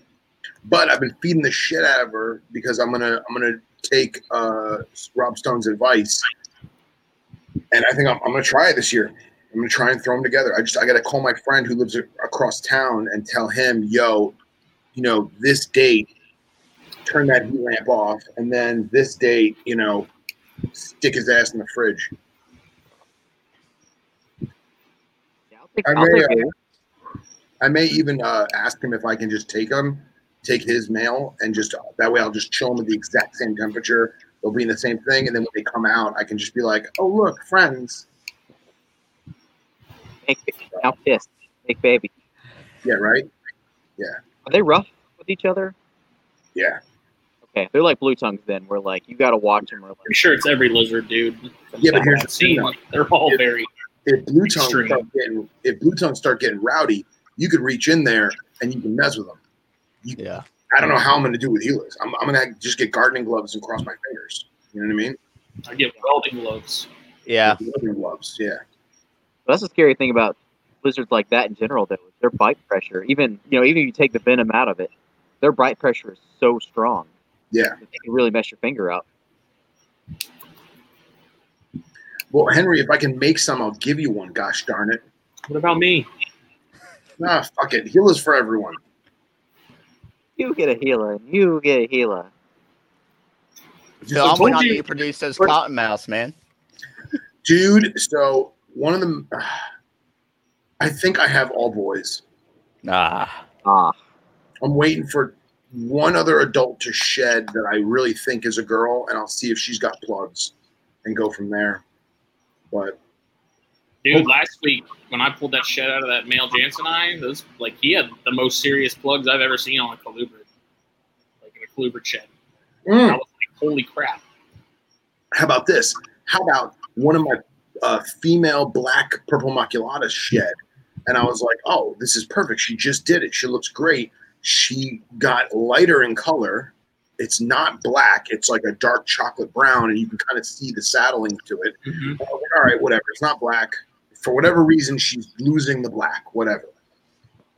So then I take the shed out, and I'm just looking at the shed, looking for like imperfections or whatever, you know, if there's scabs or whatever. And I see sperm plugs. And I'm like, what the fuck? And I literally pick up the skin and I fold it in my hand, like up to my eye. And I realized that I guess I was groggy or whatever. the vent scale had rolled into itself, and there was a strip of urates that made it look like two plugs. So I took a paper towel and I started wiping this fucking skin, and I'm making it all flat and like wiping the poo away. And I realized, no, it's Sicko. But for a split second, I was like, what the fuck? I need to probe all my corns, figure out what's what, so I know what to put together next year. That's what I need to do with the cottons. I need to, because I need another person to come. I mean, I have my roommate, but he's never home. I need someone to help me tube the cotton so I can actually probe them. So, good stuff. It's frustrating. They get so damn squirmy. Yeah. Yeah. It's like they don't want you to stick a metal rod in their ass. Yeah. What the hell? What the hell? People breed a lot of Echistrodon stuff. The people that breed native Echistrodon stuff, that's all. I feel like that's all they do. Okay. So, like, if you're a cottonmouth guy or a copperhead guy, that's all you do. You only have that. And I'm sure there's some people here and there that, oh, I had a pair and I produced them, or oh yeah, I got a pair of copperheads that I caught in the yard this year. I'll throw them together. But like, I feel like the guys and the gals that are like copperhead people or cottonmouth people, they're the ones who actually do the real breeding. Because they're really pretty snakes. I mean, it seems like, I guess like you said, the people that do it are that's all they do. Yeah. It reminds me of hognose. Yeah, very, very much There's so. a handful of people doing Eastern hognose, but that is literally all they do. They're Eastern hognose. Yeah. Yeah, but I feel like even Easterns are like on a whole wavelength of their own because of the whole frog thing. Yeah. Like, that's just like, if that's what you do, that's what you do. Like, that's all you do because that's all you can do with your frogs and everything. What I was going to say too is I feel like if more people kept Echistrodon in captivity, you'd see more crazy patterns and more crazy, I don't want to say color schemes or like texturing or whatever, because we see them in the wild herping and you're like, wow, that's really pretty one, or wow, that's really ugly one. But then like you get like, I just had that pygmy rattlesnake that finally shed its jungle skin, and dude, it's a completely different animal. It's stellar looking. And I feel like that us keeping them in captivity and them not having to live in the muck of the wild, they're just going to get prettier and prettier and prettier, and they're going to retain that pretty. Yeah, man, I believe completely. Like, there's so much variation. I feel like there's so many like different selectively bred lines and stuff people can make without even doing more stuff. Which I know no one's really going to put a lot of effort into that because they're venomous, but there's some cool stuff you can do with copper.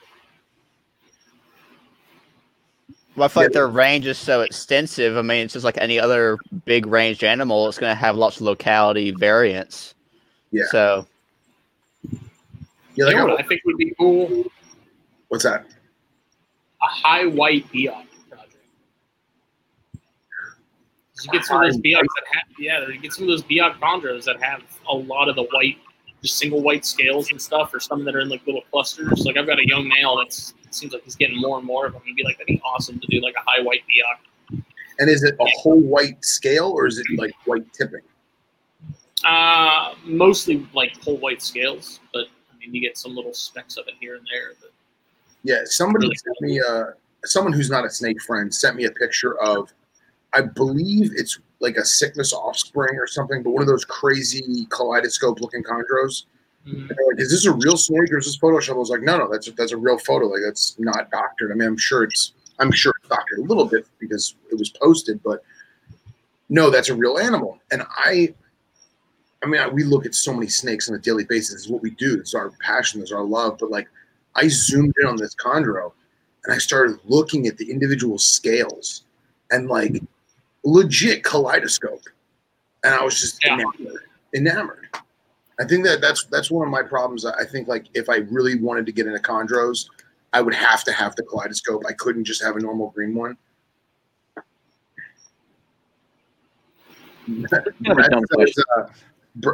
Brad Clark says that one of his Gila monsters crawls into his hand when he opens the AP enclosure. I wish I could do that with mine. Mine would crawl into my hand, sniff my finger, and then just be like,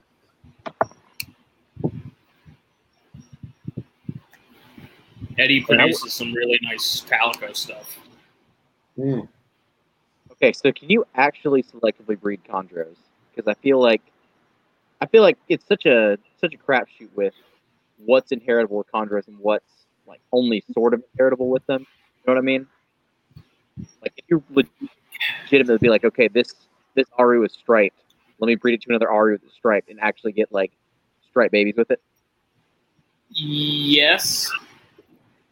So I don't think it works in the it doesn't work in the traditional sense like we see with like horns and balls and stuff where everything's very predictable. But I mean, we've already proven that like lines can be carried down because I mean, Stiegel just not just produced, but he produced some sickness babies, and those babies look just like him.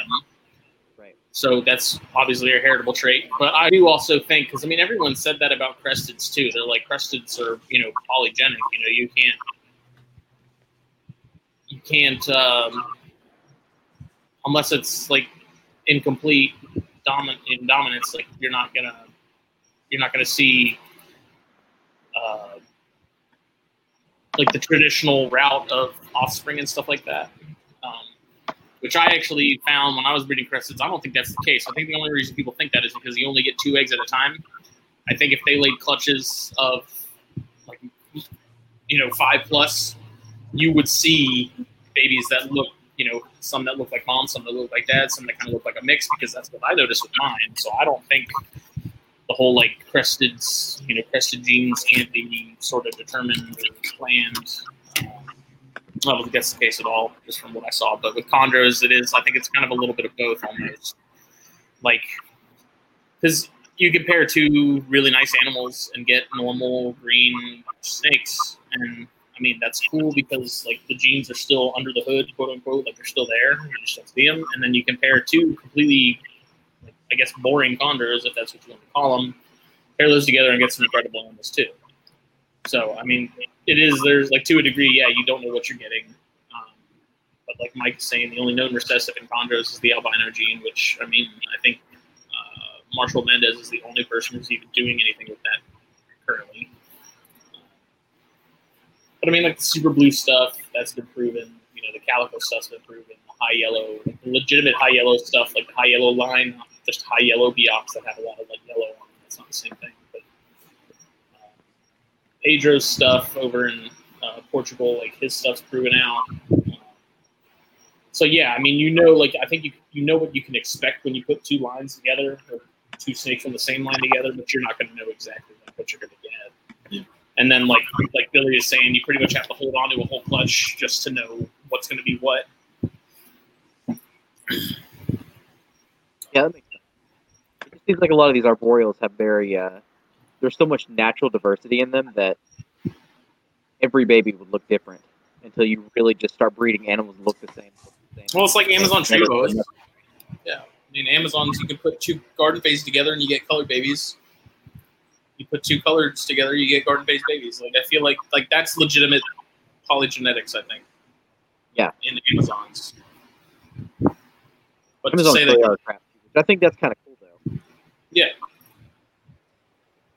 But then you have stuff with Amazons like the calicos and those, and then you have the the tiger stripes and whatnot, which have also been proven. There's I think it's super recessive. Yeah, I think the leopards and the tigers are definitely proven out.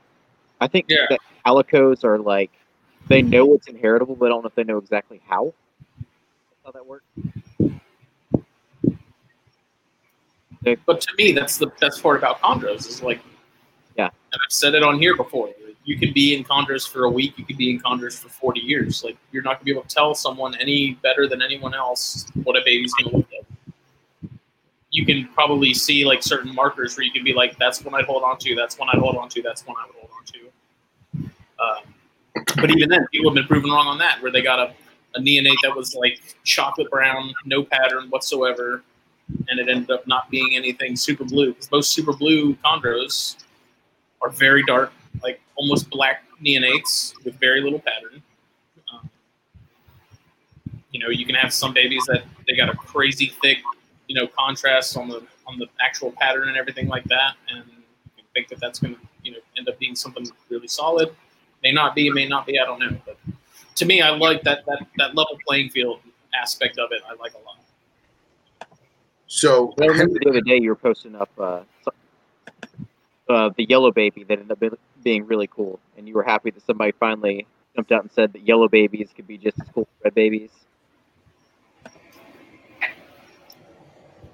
Yeah, because there's like in the chondro world, there's people that think that there's, and I mean, there's some people like Brian Fisher who they only deal with red neonates, and that's out of personal preference and because of what they're working with and like the Biox and stuff that he's focusing on. That makes sense. But then you have other guys that like to shit on yellow babies, and there's like zero grounds for that. Yeah, Mark Hager's a perfect example.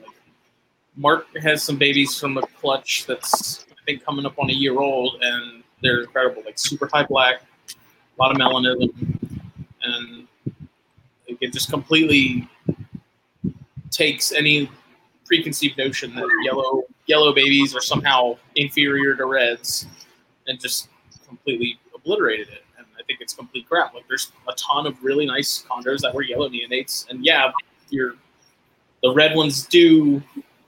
Typically, at least in the designer stuff, you can't expect more blues and whatnot out of the reds, but that's with designer line animals.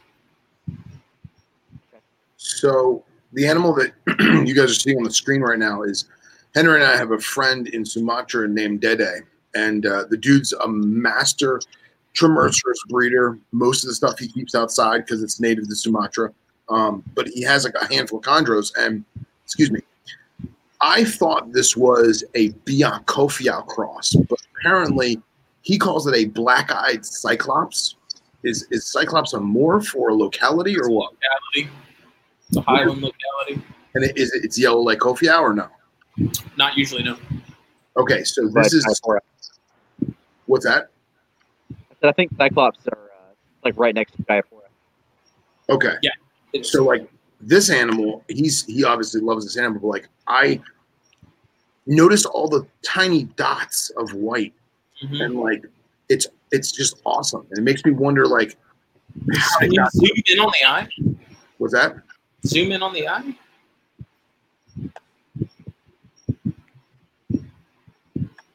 That's as good as we're gonna get. Yeah. It's black-eyed, man. Well, I mean, you can tell, like, certain localities, the eye color does sort of play as an identifier to tell you if there's anything, if it's actually, like, a pure Highlander, like, southern species, and then, like, Biox have a pretty distinct trademark iris that's usually pretty telling if there's some Biox in the blood or not. But. Yeah. But I mean, he always posts videos of this animal. He loves the snake. The snake's, I guess, like one of his favorites. He plays with it all the time. But it's such a striking animal. And then you zoom in and you're like, man, look at that. And obviously, it's a man.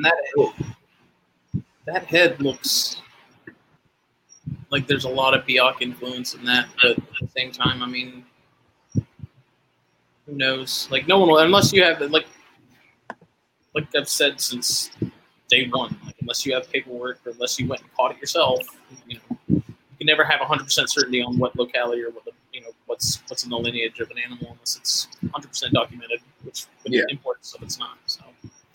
Yeah, and it would not shock me in the least bit if this was specifically bred to look like this. This was not some animal that he just got a baby from a farm and it all of a sudden turned into this. I think the odds of that are pretty fucking steep. But at the same time, there's something different going on with it. That's for sure. Yeah, there's something in there that's funky. And whatever it is, and like you look at it, has tipping, like unique type of tipping, if you would even want to call it that, where it's like the white isn't so white and it's almost like the green wants to be there. But then you look at these lips, and I know like a lot of chondros have white lips, but just look at the bone whiteness of it. Mm-hmm. Just awesome critter.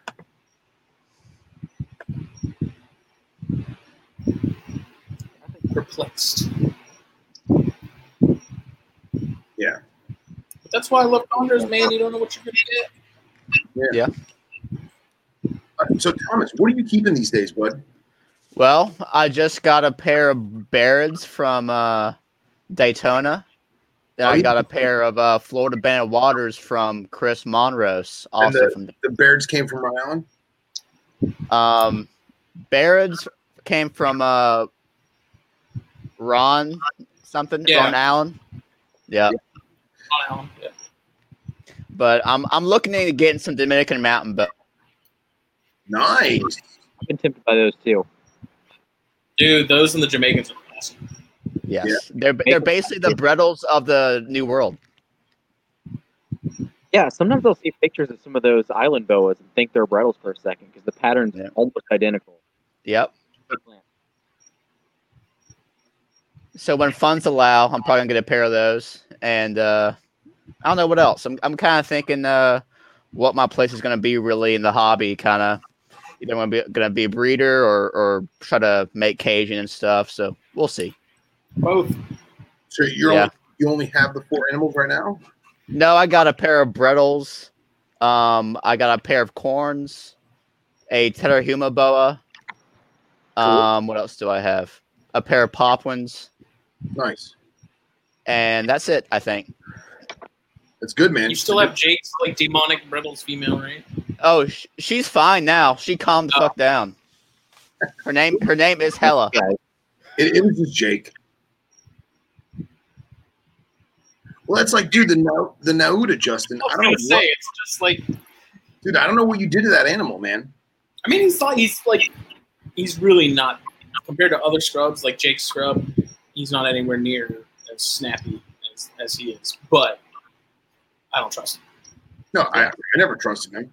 Like, he didn't take a swing at me earlier when I was taking pictures, but I could see the gears returning. I could see the slight head movements when I would move, where he was like just locking in. I was like, I know if I get within like 3 feet of you, you're gonna go for it. Oh yeah. I mean, and hey, I rarely ever like stretched him out. How long is that animal? Was he 5 foot? Somewhere 4 or 5, maybe. Yeah. Yeah, because here's the thing is, if he was in the lip of the vision, I wouldn't even try and get him out because he would be super defensive. He would strike down from the top, and there are those screws from the track of the vision cage, and I didn't want him to get hooked on that screw and like lacerate himself. So I would always leave him be in there. But if he was in the water bowl, I would literally put my whole hand in the water bowl and just pick him up out of the water bowl as like a ball python, and just place him in my left hand and let him sprawl out, and he was totally chill. If he was like nuzzled up in the corner or whatever, and I would use a snake hook, that's when he would get a little like squirrely, and I would take him out, and he would thrash around like a wild-caught yellow rat snake. He did that earlier. All over, thrash around, and then the minute I like cradled his whole body like across my forearms, then he would just chill, and he'd wrap around my bicep, kind of like a chondro, and just kind of chill there. And I would like keep doing cage maintenance or whatever, and he was fine. And he moves to South Carolina and turns into a psycho. I mean, like I said, I also leave him alone. I really don't mess with him much. He's still using quarantine, so he stays in my closet where it stays warm and dark. And I need to get him a new hide box. Actually, my used cereal boxes for hide boxes for my bigger stuff like that. So, what were we saying, Casey? I said some animals just completely change personalities when they move. Yeah. Like, I've got an emerald from Gary right now where it wouldn't eat for me. I sent it back to Gary. It ate for Gary instantaneously. So he got to eat 4 or 5 times. Sends it back to me. Doesn't want to eat. Not like being at my house. Is he at a higher elevation than you? He's in Jersey and I'm in Georgia, so I don't think so. Like, it wouldn't even strike at a mouse. The first really? How it'll strike and it'll hold. It won't eat. Like, I'm going to try to use some tweezers or something. I wonder if it's like the pliers or something I use to feed stuff because I'm ghetto. So. Probably. I'm really wondering if that's it, but it's really frustrating when I'm like going down the line and like this one eats, this one eats, this one eats. And then I get to the one that was a problem child and it's like scared. So totally me. I know it's me. Are you using like long needle nose, like for fishing? No. I'm using like pliers. Oh my god! What I've been using for years. You have all these amazing animals, and you can't buy a goddamn set of hemostats? I've never needed them. For Christmas. Right? You guys are all going to see feeding tools. Let's all just pitch in and get Casey like a set. Yeah, right? Well, it's like Billy bought me those curved hemostats because, Henry's all been about it, and I've really been contemplating the idea of I like the curvature to them. And Billy got me a set, and I didn't realize they were Midwest. And they're like, I played with them in my bedroom before I ever used them, and I was like, these are too pretty.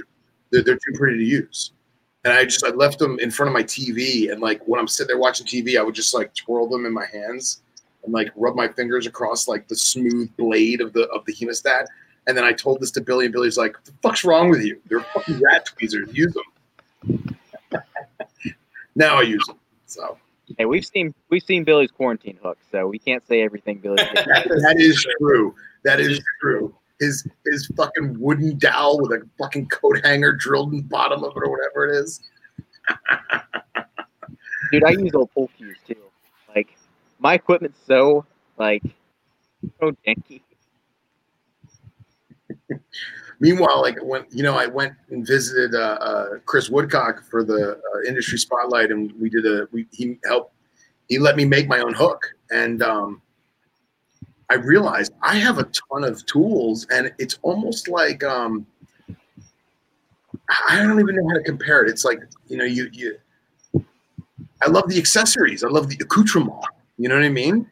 You're a gear guy. Yeah, I'm a total gear queer. And like I have tubes I've never used. I have tweezers and probes I've never used, but like they look really pretty. Like I know if I had to use them, they would be there for me. Phil, I'm picturing you like that with your guns too. You're the guy with like little pocket pistol, and you got a mini scope on it, and like laser dots, and all that stuff. Everything's got to have gear.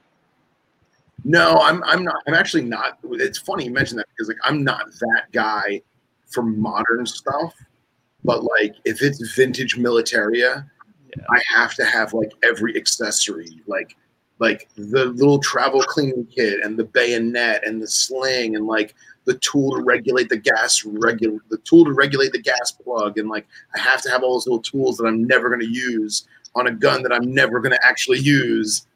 Because I have to have the complete kit, you know what I mean? Yeah, I'm over here hearing you tell that story, thinking you're about to tell us you put a scope on a flintlock musket or something like that. All he needs is a time machine to go back when they were actually used. Oh my god, how awesome would that be? How awesome would that be to go back in time? It'd be fucking fantastic. Just buy crates and crates of SKSs. Oh yeah, it's a really bad way to go. No, man, I would go back with a bunch of old currency, get vaccinated out the yin yang, right? Go back with a bunch of old currency, buy a bunch of shit in the general store, fucking Sears and Roebuck, whatever, Abercrombie and Fitch, buy some crazy shit, put it in a safety deposit box for a bank that I know still exists today, and I'd be a bazillionaire. Yep. Have a whole museum of vintage crap. There you go. Right? Actually, my favorite tool of all of my snake tools, my favorite tool, I got from somebody. I don't know if it was in the garbage or somewhere. I got it years ago. We jokingly call it the hooker violator. It is basically a 30-inch long syringe of stainless steel. And it has the 2-finger ring on the back with a spring-loaded plunger, and there's a wire that goes all the way down the inside of the tube, the shaft of the syringe. And on the other end, there's no needle; it's a hook, and the hook is like a letter P, and the hook comes out and goes back in. That's all it does. And the point is that you were supposed to be able to bend it and articulate it. Put the tail of a rat in the hook and then slide it into a venomous enclosure and like dangle the rat by the tail. And when you think about it, practicality is completely fucked. There's no point whatsoever. You have no control over the rat. It literally is just dangling there floppy. So like the point of the tool, like the idea of the tool is great, but the tool itself is a total piece of shit. Just like communism. It's exactly. Like but it just sounds great. It never works out the way exactly. But it looks cool, and it's a cool piece of herpetological history or herpetocultural history. You know what I mean? This is a tool that they used back in like the 60s. Another cool little side project I'm starting is I got a little enclosure right there for some Turkicus geckos, Mediterranean house geckos. Nice. Oh yeah. I have a little tiny one in there right now, but my plan, we have a bunch on the building at work, right? Like a nice little population of them. I want to catch a group of them, keep them in there. A, just for fun. B, because they might be a handy feeder come baby boiga season. And then 3, I just realized scrolling through Instagram that if I have a steady supply, I can get Malagasy leaf nose snakes, which would be freaking sweet. Yeah. Yes, it would. Brian Dumas just posted a picture of one of his females, and I'm like, God, those would be cool to have. Nice. Hold on. My pliers are right over here. I'm gonna grab them and show them to you guys. Don't make me go get those Billy Hunt hemostats and show you up in all of their shiny glory.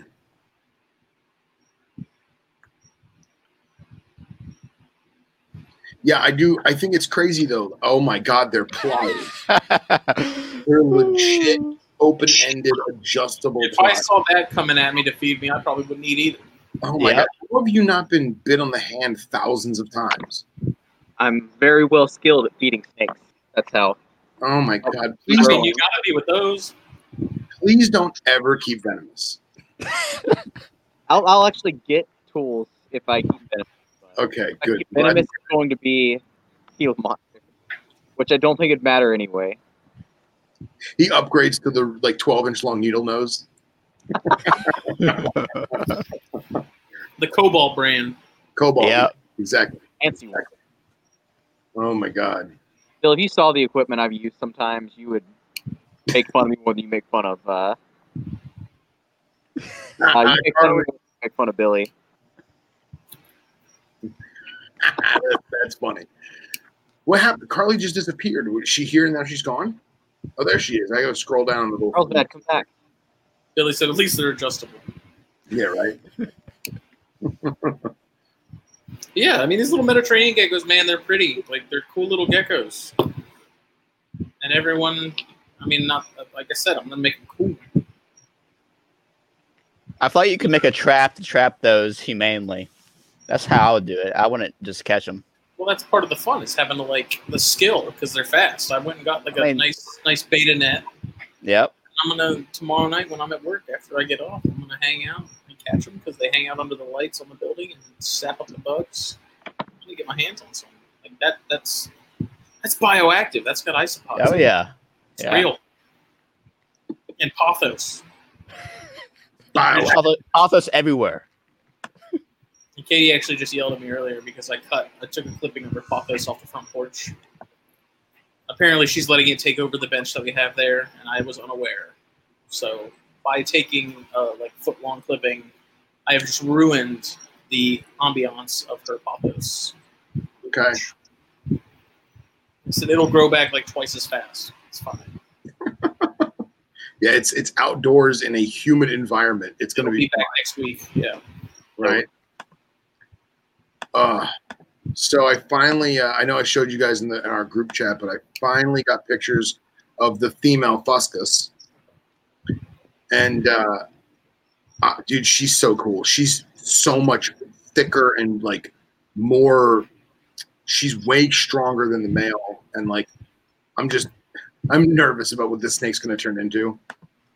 But dude, the yellow on the belly, it's almost the same faded dynamic of those sea snakes, like the yellow bellied sea snakes, where it's that dark, I want to say it's not charcoal. I mean, I don't even know what color you'd call it. But these pictures just don't do it justice. The yellow on it, that's the picture right there. The yellow on that belly is just awesome. And she's I'm just sure the iridescence on that snake is awesome too in oh sunlight. yeah. Oh, and like I try so hard to get pictures. Like I don't even care if her face is blurry or it's like out of focus or whatever. I just try and get the iridescence. And it's so hard to get the iridescence because like I'm in my house or whatever, and obviously my neighbors don't know what the hell I have, so I have to be discreet about coming outside. So like my days off, if I'm off on a weekday, I'll sneak out at like noon and like just walk out back where I am right now and like take a couple quick pics, but I just can't. I can't capture the iridescence on camera. Yeah. But yeah, she's becoming my new pride and joy. Don't tell the male. Ooh, there's a nice male radiated sale. What's that case? There was a herper that was just at Fog Dam, and they posted up a picture of a really big wild buck. Like Really? full iridescence on these lights. This was a pretty snake, man. Nice. There's a girl that I follow on Instagram who I guess she either is a zoologist or she was in school for zoology, but I don't know what she does now. I got to find it and I'll send you guys the link and send some of the other people that are on here the link. She has like a little t-shirt store online with her cartoon reptiles, and it's very much I'm not going to say that she's copying Adeline, but it's very much that kind of style. And she has a new shirt out that it's a fuscus like all like coiled around itself, and it's such a great shirt. I want to buy it. I have to buy it. I'm gonna buy it. It's an awesome, and it's one of those t-shirt websites where like you can pick like fucking 15 different colors of t-shirt. So it's I gotta find it. It's too cute. I gotta find it. Ooh, Dude, I want one of those. I am hooked. Like the male that I have, they're so cool. I gotta get my hands on a female at some point. Like I have plenty of time because he's a young animal. But like, females are hard to get. Like you thought female chondros were hard to get a hold of. Like I think female subocs might be even more difficult. But they're freaking awesome. Like definitely got to get more. This is another one I can see myself just going all out on. Yeah. Like the bears. Tricolor hogs on Morph Market a little bit lately. Let me see. Billy's asking about that radiated. Let me find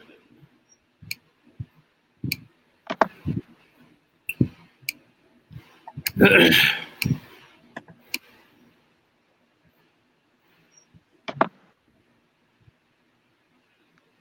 I mean, they're imports, but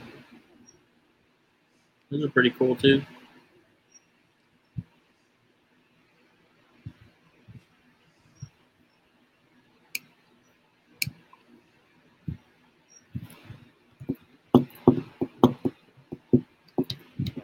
Tricolor hog. What happened? Huh? Tricolored hogs. Oh, sorry. I was kind of mumbling that, I guess. Apparently, Yeah, I there's don't a know. of those where it's they call it hypo. It's not hypomelanistic, but it's like hypo red pigment. They don't look anywhere near as good as the wild type. Real black, red, and white tricolor hogs. I don't know how big they get though. That's kind of a big thing about polybrids. It's a really hard time like judging how big they are based on the size, based on like pictures I see. Like I have mandarins right now, and I have no idea how big mandarins get. Billy and I were talking about that earlier today. Like, I don't actually know the adult size I should be going for with these mandarin rats.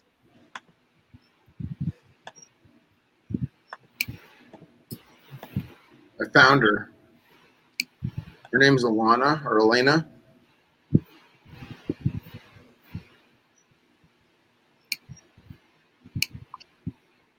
Oh. So this is her page, and Yeah, that's what I was telling you about. She found a fuss like not long ago. oh, that's her. Yeah. Oh, awesome! But tell me how great that is. That's so cool. Yeah, it is. It's awesome. Like, and she captured the iridescence and stuff. Like, it's awesome. And like, that's not what I wanted to show you. Hold on. Hey, that's a nice looking woman though. How do I get to the next photo? How do I scroll? Oh, there we go. Yeah, that's the picture. Oh, awesome. Awesome. That thing's beefy. Oh, that's a big, thick old fusc. That is a diesel fuscus. That is beefy snake. But look at all this. Maybe that's what I gotta do. I gotta take the animal out and use flash at nighttime. That's what I gotta do. But like the shirt, I gotta get that shirt. Spice Girls were underrated in their day. What? What? What? That was out of left field. Yeah. You want to be? That's right? Just fine. I agree. Philly says that fuscus are so much cooler than those bug-eyed things.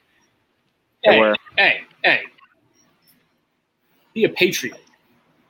No, Billy's right. Yeah, because I don't keep anything that's native. Get your hands on one. Like, literally handle one, and you'll understand. Yeah. Believe me, I didn't understand the Subok thing for a long time either. And then I read that damn book, and now I have one. And now I want all of them. You would have all of them? All of the Transpecos will be yours.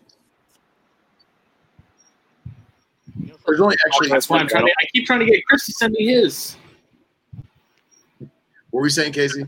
No, saying I don't get Alterna.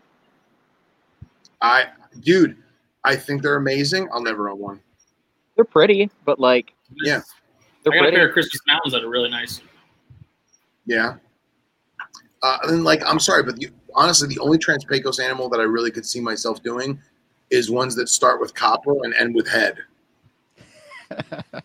Those are nice. Those are really nice. Yeah, dude. Dude, Transpecos coppers are fucking awesome. Speaking of Texas, the new NPR episode is really good. It makes me want to go to Texas even more. Oh, that's out. I didn't even think of that. I got to listen. Me too. Let's do it today. It's like, God, I want to get out there even more now. Just. Yeah. I like the field herping kick they've been on the last like year and a half, 2 years. I like the field herping kick that everyone's been on. I think it's great. I really do. And that's the thing is I'm not even big into like field herping all that much because every time I've gone out, I never find anything. So to me, it's not all that enjoyable. Yeah, I think honestly, I don't know if it was Burke who said it, but I think it was Burke who said it. Where field herping, an area where and finding the species that he keeps finding a species that he keeps in captivity, having found it in the wild, makes him appreciate the husbandry aspect that much more. And allows him to better his husbandry because he's seen what it's like where it actually lives. And maybe it was you, Casey, that told me that. Casey can attest to that. Casey's done it. No, actually, come to think of it, I think it was when you were showing me and KJ Australia pictures at Carpet Fest. I think you were the one who told me that. It also puts in perspective other things that the exact same way. As weird as that kind of sounds, like. I don't know. We're talking about copperheads right now. You can get a copperhead exactly the same way you can. I don't see why you couldn't because you find them in the exact same spot, doing the exact same thing. Like, yeah, and going back to native stuff, like although none of us live where Transpecos rat snakes are found. If it was a backyard animal for all of us, let's say a copperhead is technically a backyard animal for all of us, there's no reason why you couldn't gather up the leaf litter and gather up the foliage and really use what you have to make the animal perfect in captivity. Yep. That's what Vargas does. Yeah, exactly. I'm very excited about his article, by the way. It's the last one. I started working on the layout today. It's the last one I got to do, and then we can start sewing up this issue and get it done. Hell yeah, I'm stoked. What's in the cover this month? Can't tell you. It's secret. All right. Unless you're a Patreon member, which Thomas is. Thomas has seen it. Thomas knows. I'm a contributor for the fucking magazine. All right. I'll. You don't have to show me. Just tell me. I'll show the world because there's only 12 people. No, don't show the world. Just tell me what species it is. InDesign's opening already. Fine. And make me do this, Wolf. Okay. Come to think of it, no one's going to see it before it airs unless they watch this podcast. Yeah. So, if they've gone this far, then they deserve to see it. that's true. That is true. Actually, our mammals and mojitos. I'm slightly worried that this one won't print as well. I don't think it'll be an issue. But I don't know. Like the cover picture has to be like as high res as I can freaking get it. Like I want to be able to make a billboard out of it. It's thinking. Hold on a second. Well, hello, Miguel. I'm asking my computer to do a lot right now. Hello, Miguel, and welcome to the live feed.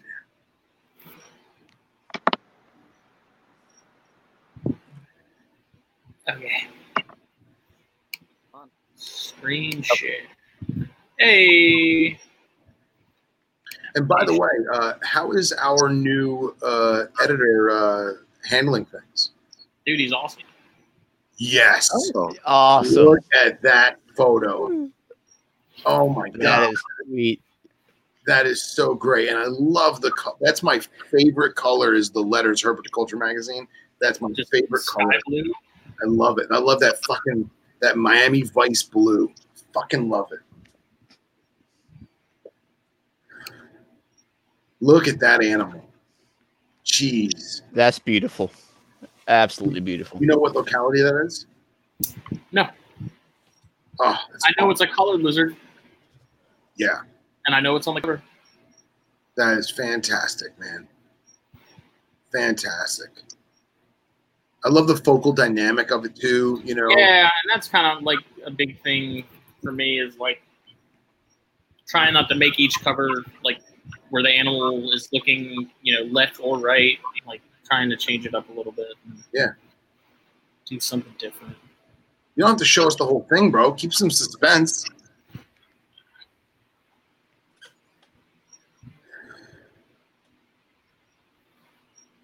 Oh, that's great. Zing.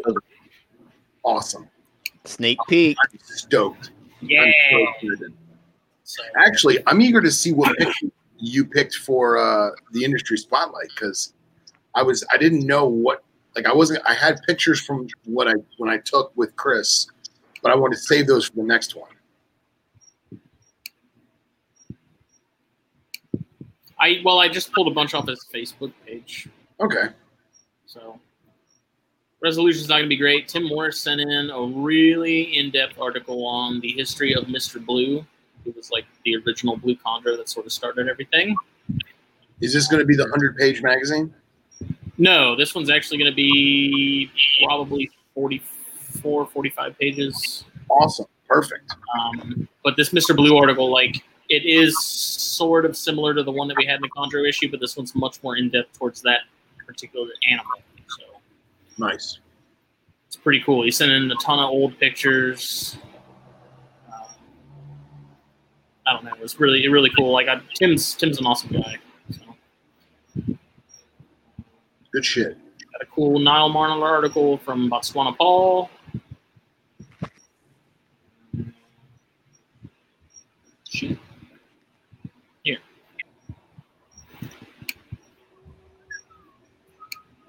Can you guys hear that music? Let's hear the storm behind you. No, it's my music. No, my neighbor pulled up. Oh, that looks great. Yeah, I don't know how well this is going to print though, because I don't know. We'll see. But I figured he's a firefighter, so I went and found like a fire font. Cool, man. Awesome. That is so cool.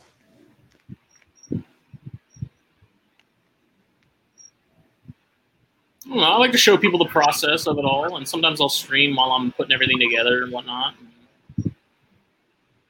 Show you what chaos is in the form of freaking InDesign. Adobe, period. I need to get better at Photoshop to be able to do more dynamic stuff with the layouts and whatnot. I'm constantly feeling like my design and stuff each issue is the same. Yeah, Tim Morris is the Mr. Blue guy.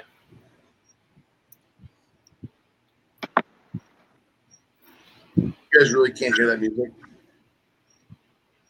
My No. neighbor pulled up in a car and they're blasting some atrocious like house rap. It's rough, and the whole tennis court's like vibrating. Fucking savages. It is thundering like crazy. Right. Surprised you guys haven't heard it. What's that, Casey? Say it again. I said it is thundering like crazy right now behind me. I'm surprised you guys can't hear it. Oh no, I don't hear it. I'm surprised y'all can't hear Cher out of my headphones. Nice. Do you believe in love after love? I do. Believe in life after love. Do you believe in love after love? Feel the man beside me say, I really want to. It's this 90s, 2000s hits playlist on Spotify, and I feel like I'm a kid again. I literally feel like every time Cher sings like that, Eddie Vedder just goes like this. so many early 90s bands tried to be Pearl Jam. I Listen can to, do like, that. out of, like, if you're listening to anything coming out in like 93, there's like a solid couple years where every band wanted to be Pearl Jam. Mm-hmm. The Jarl.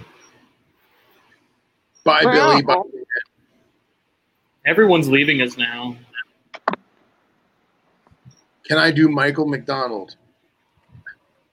Hold on. I got this. Hold on. You have to do Michael McDonald's solo shit. That's the funniest. Oh God. I have to hear Yamo be there one more time. I'm gonna Yeah, Yamo. if I see Yamo burn this place to the fucking ground. I would rather listen to Fran Drescher for 9 hours. Yeah, Beautician and the Beast. All right. Well, on that note, you want to call it because everyone's dipping out? Yeah, I'm getting tired. Yeah, it's probably time. Yeah, it is a school night. It is. Thanks, Katie. Well, thank you all for listening and or viewing Snakes and Stogies episode 45. Tomorrow is THP. Tomorrow is THP. Awesome. Me and Phil again. Yeah. Thanks for having me on, guys. Appreciate it. Awesome having you guys on. I loved it. You gotta get Thomas on more often, and Casey, we gotta get you a real fucking internet connection. Yeah, I know, right? Use that or something. Look, Casey's gonna move to South Carolina. He's gonna get his internet provider. He'd be like, "It's more than 56K."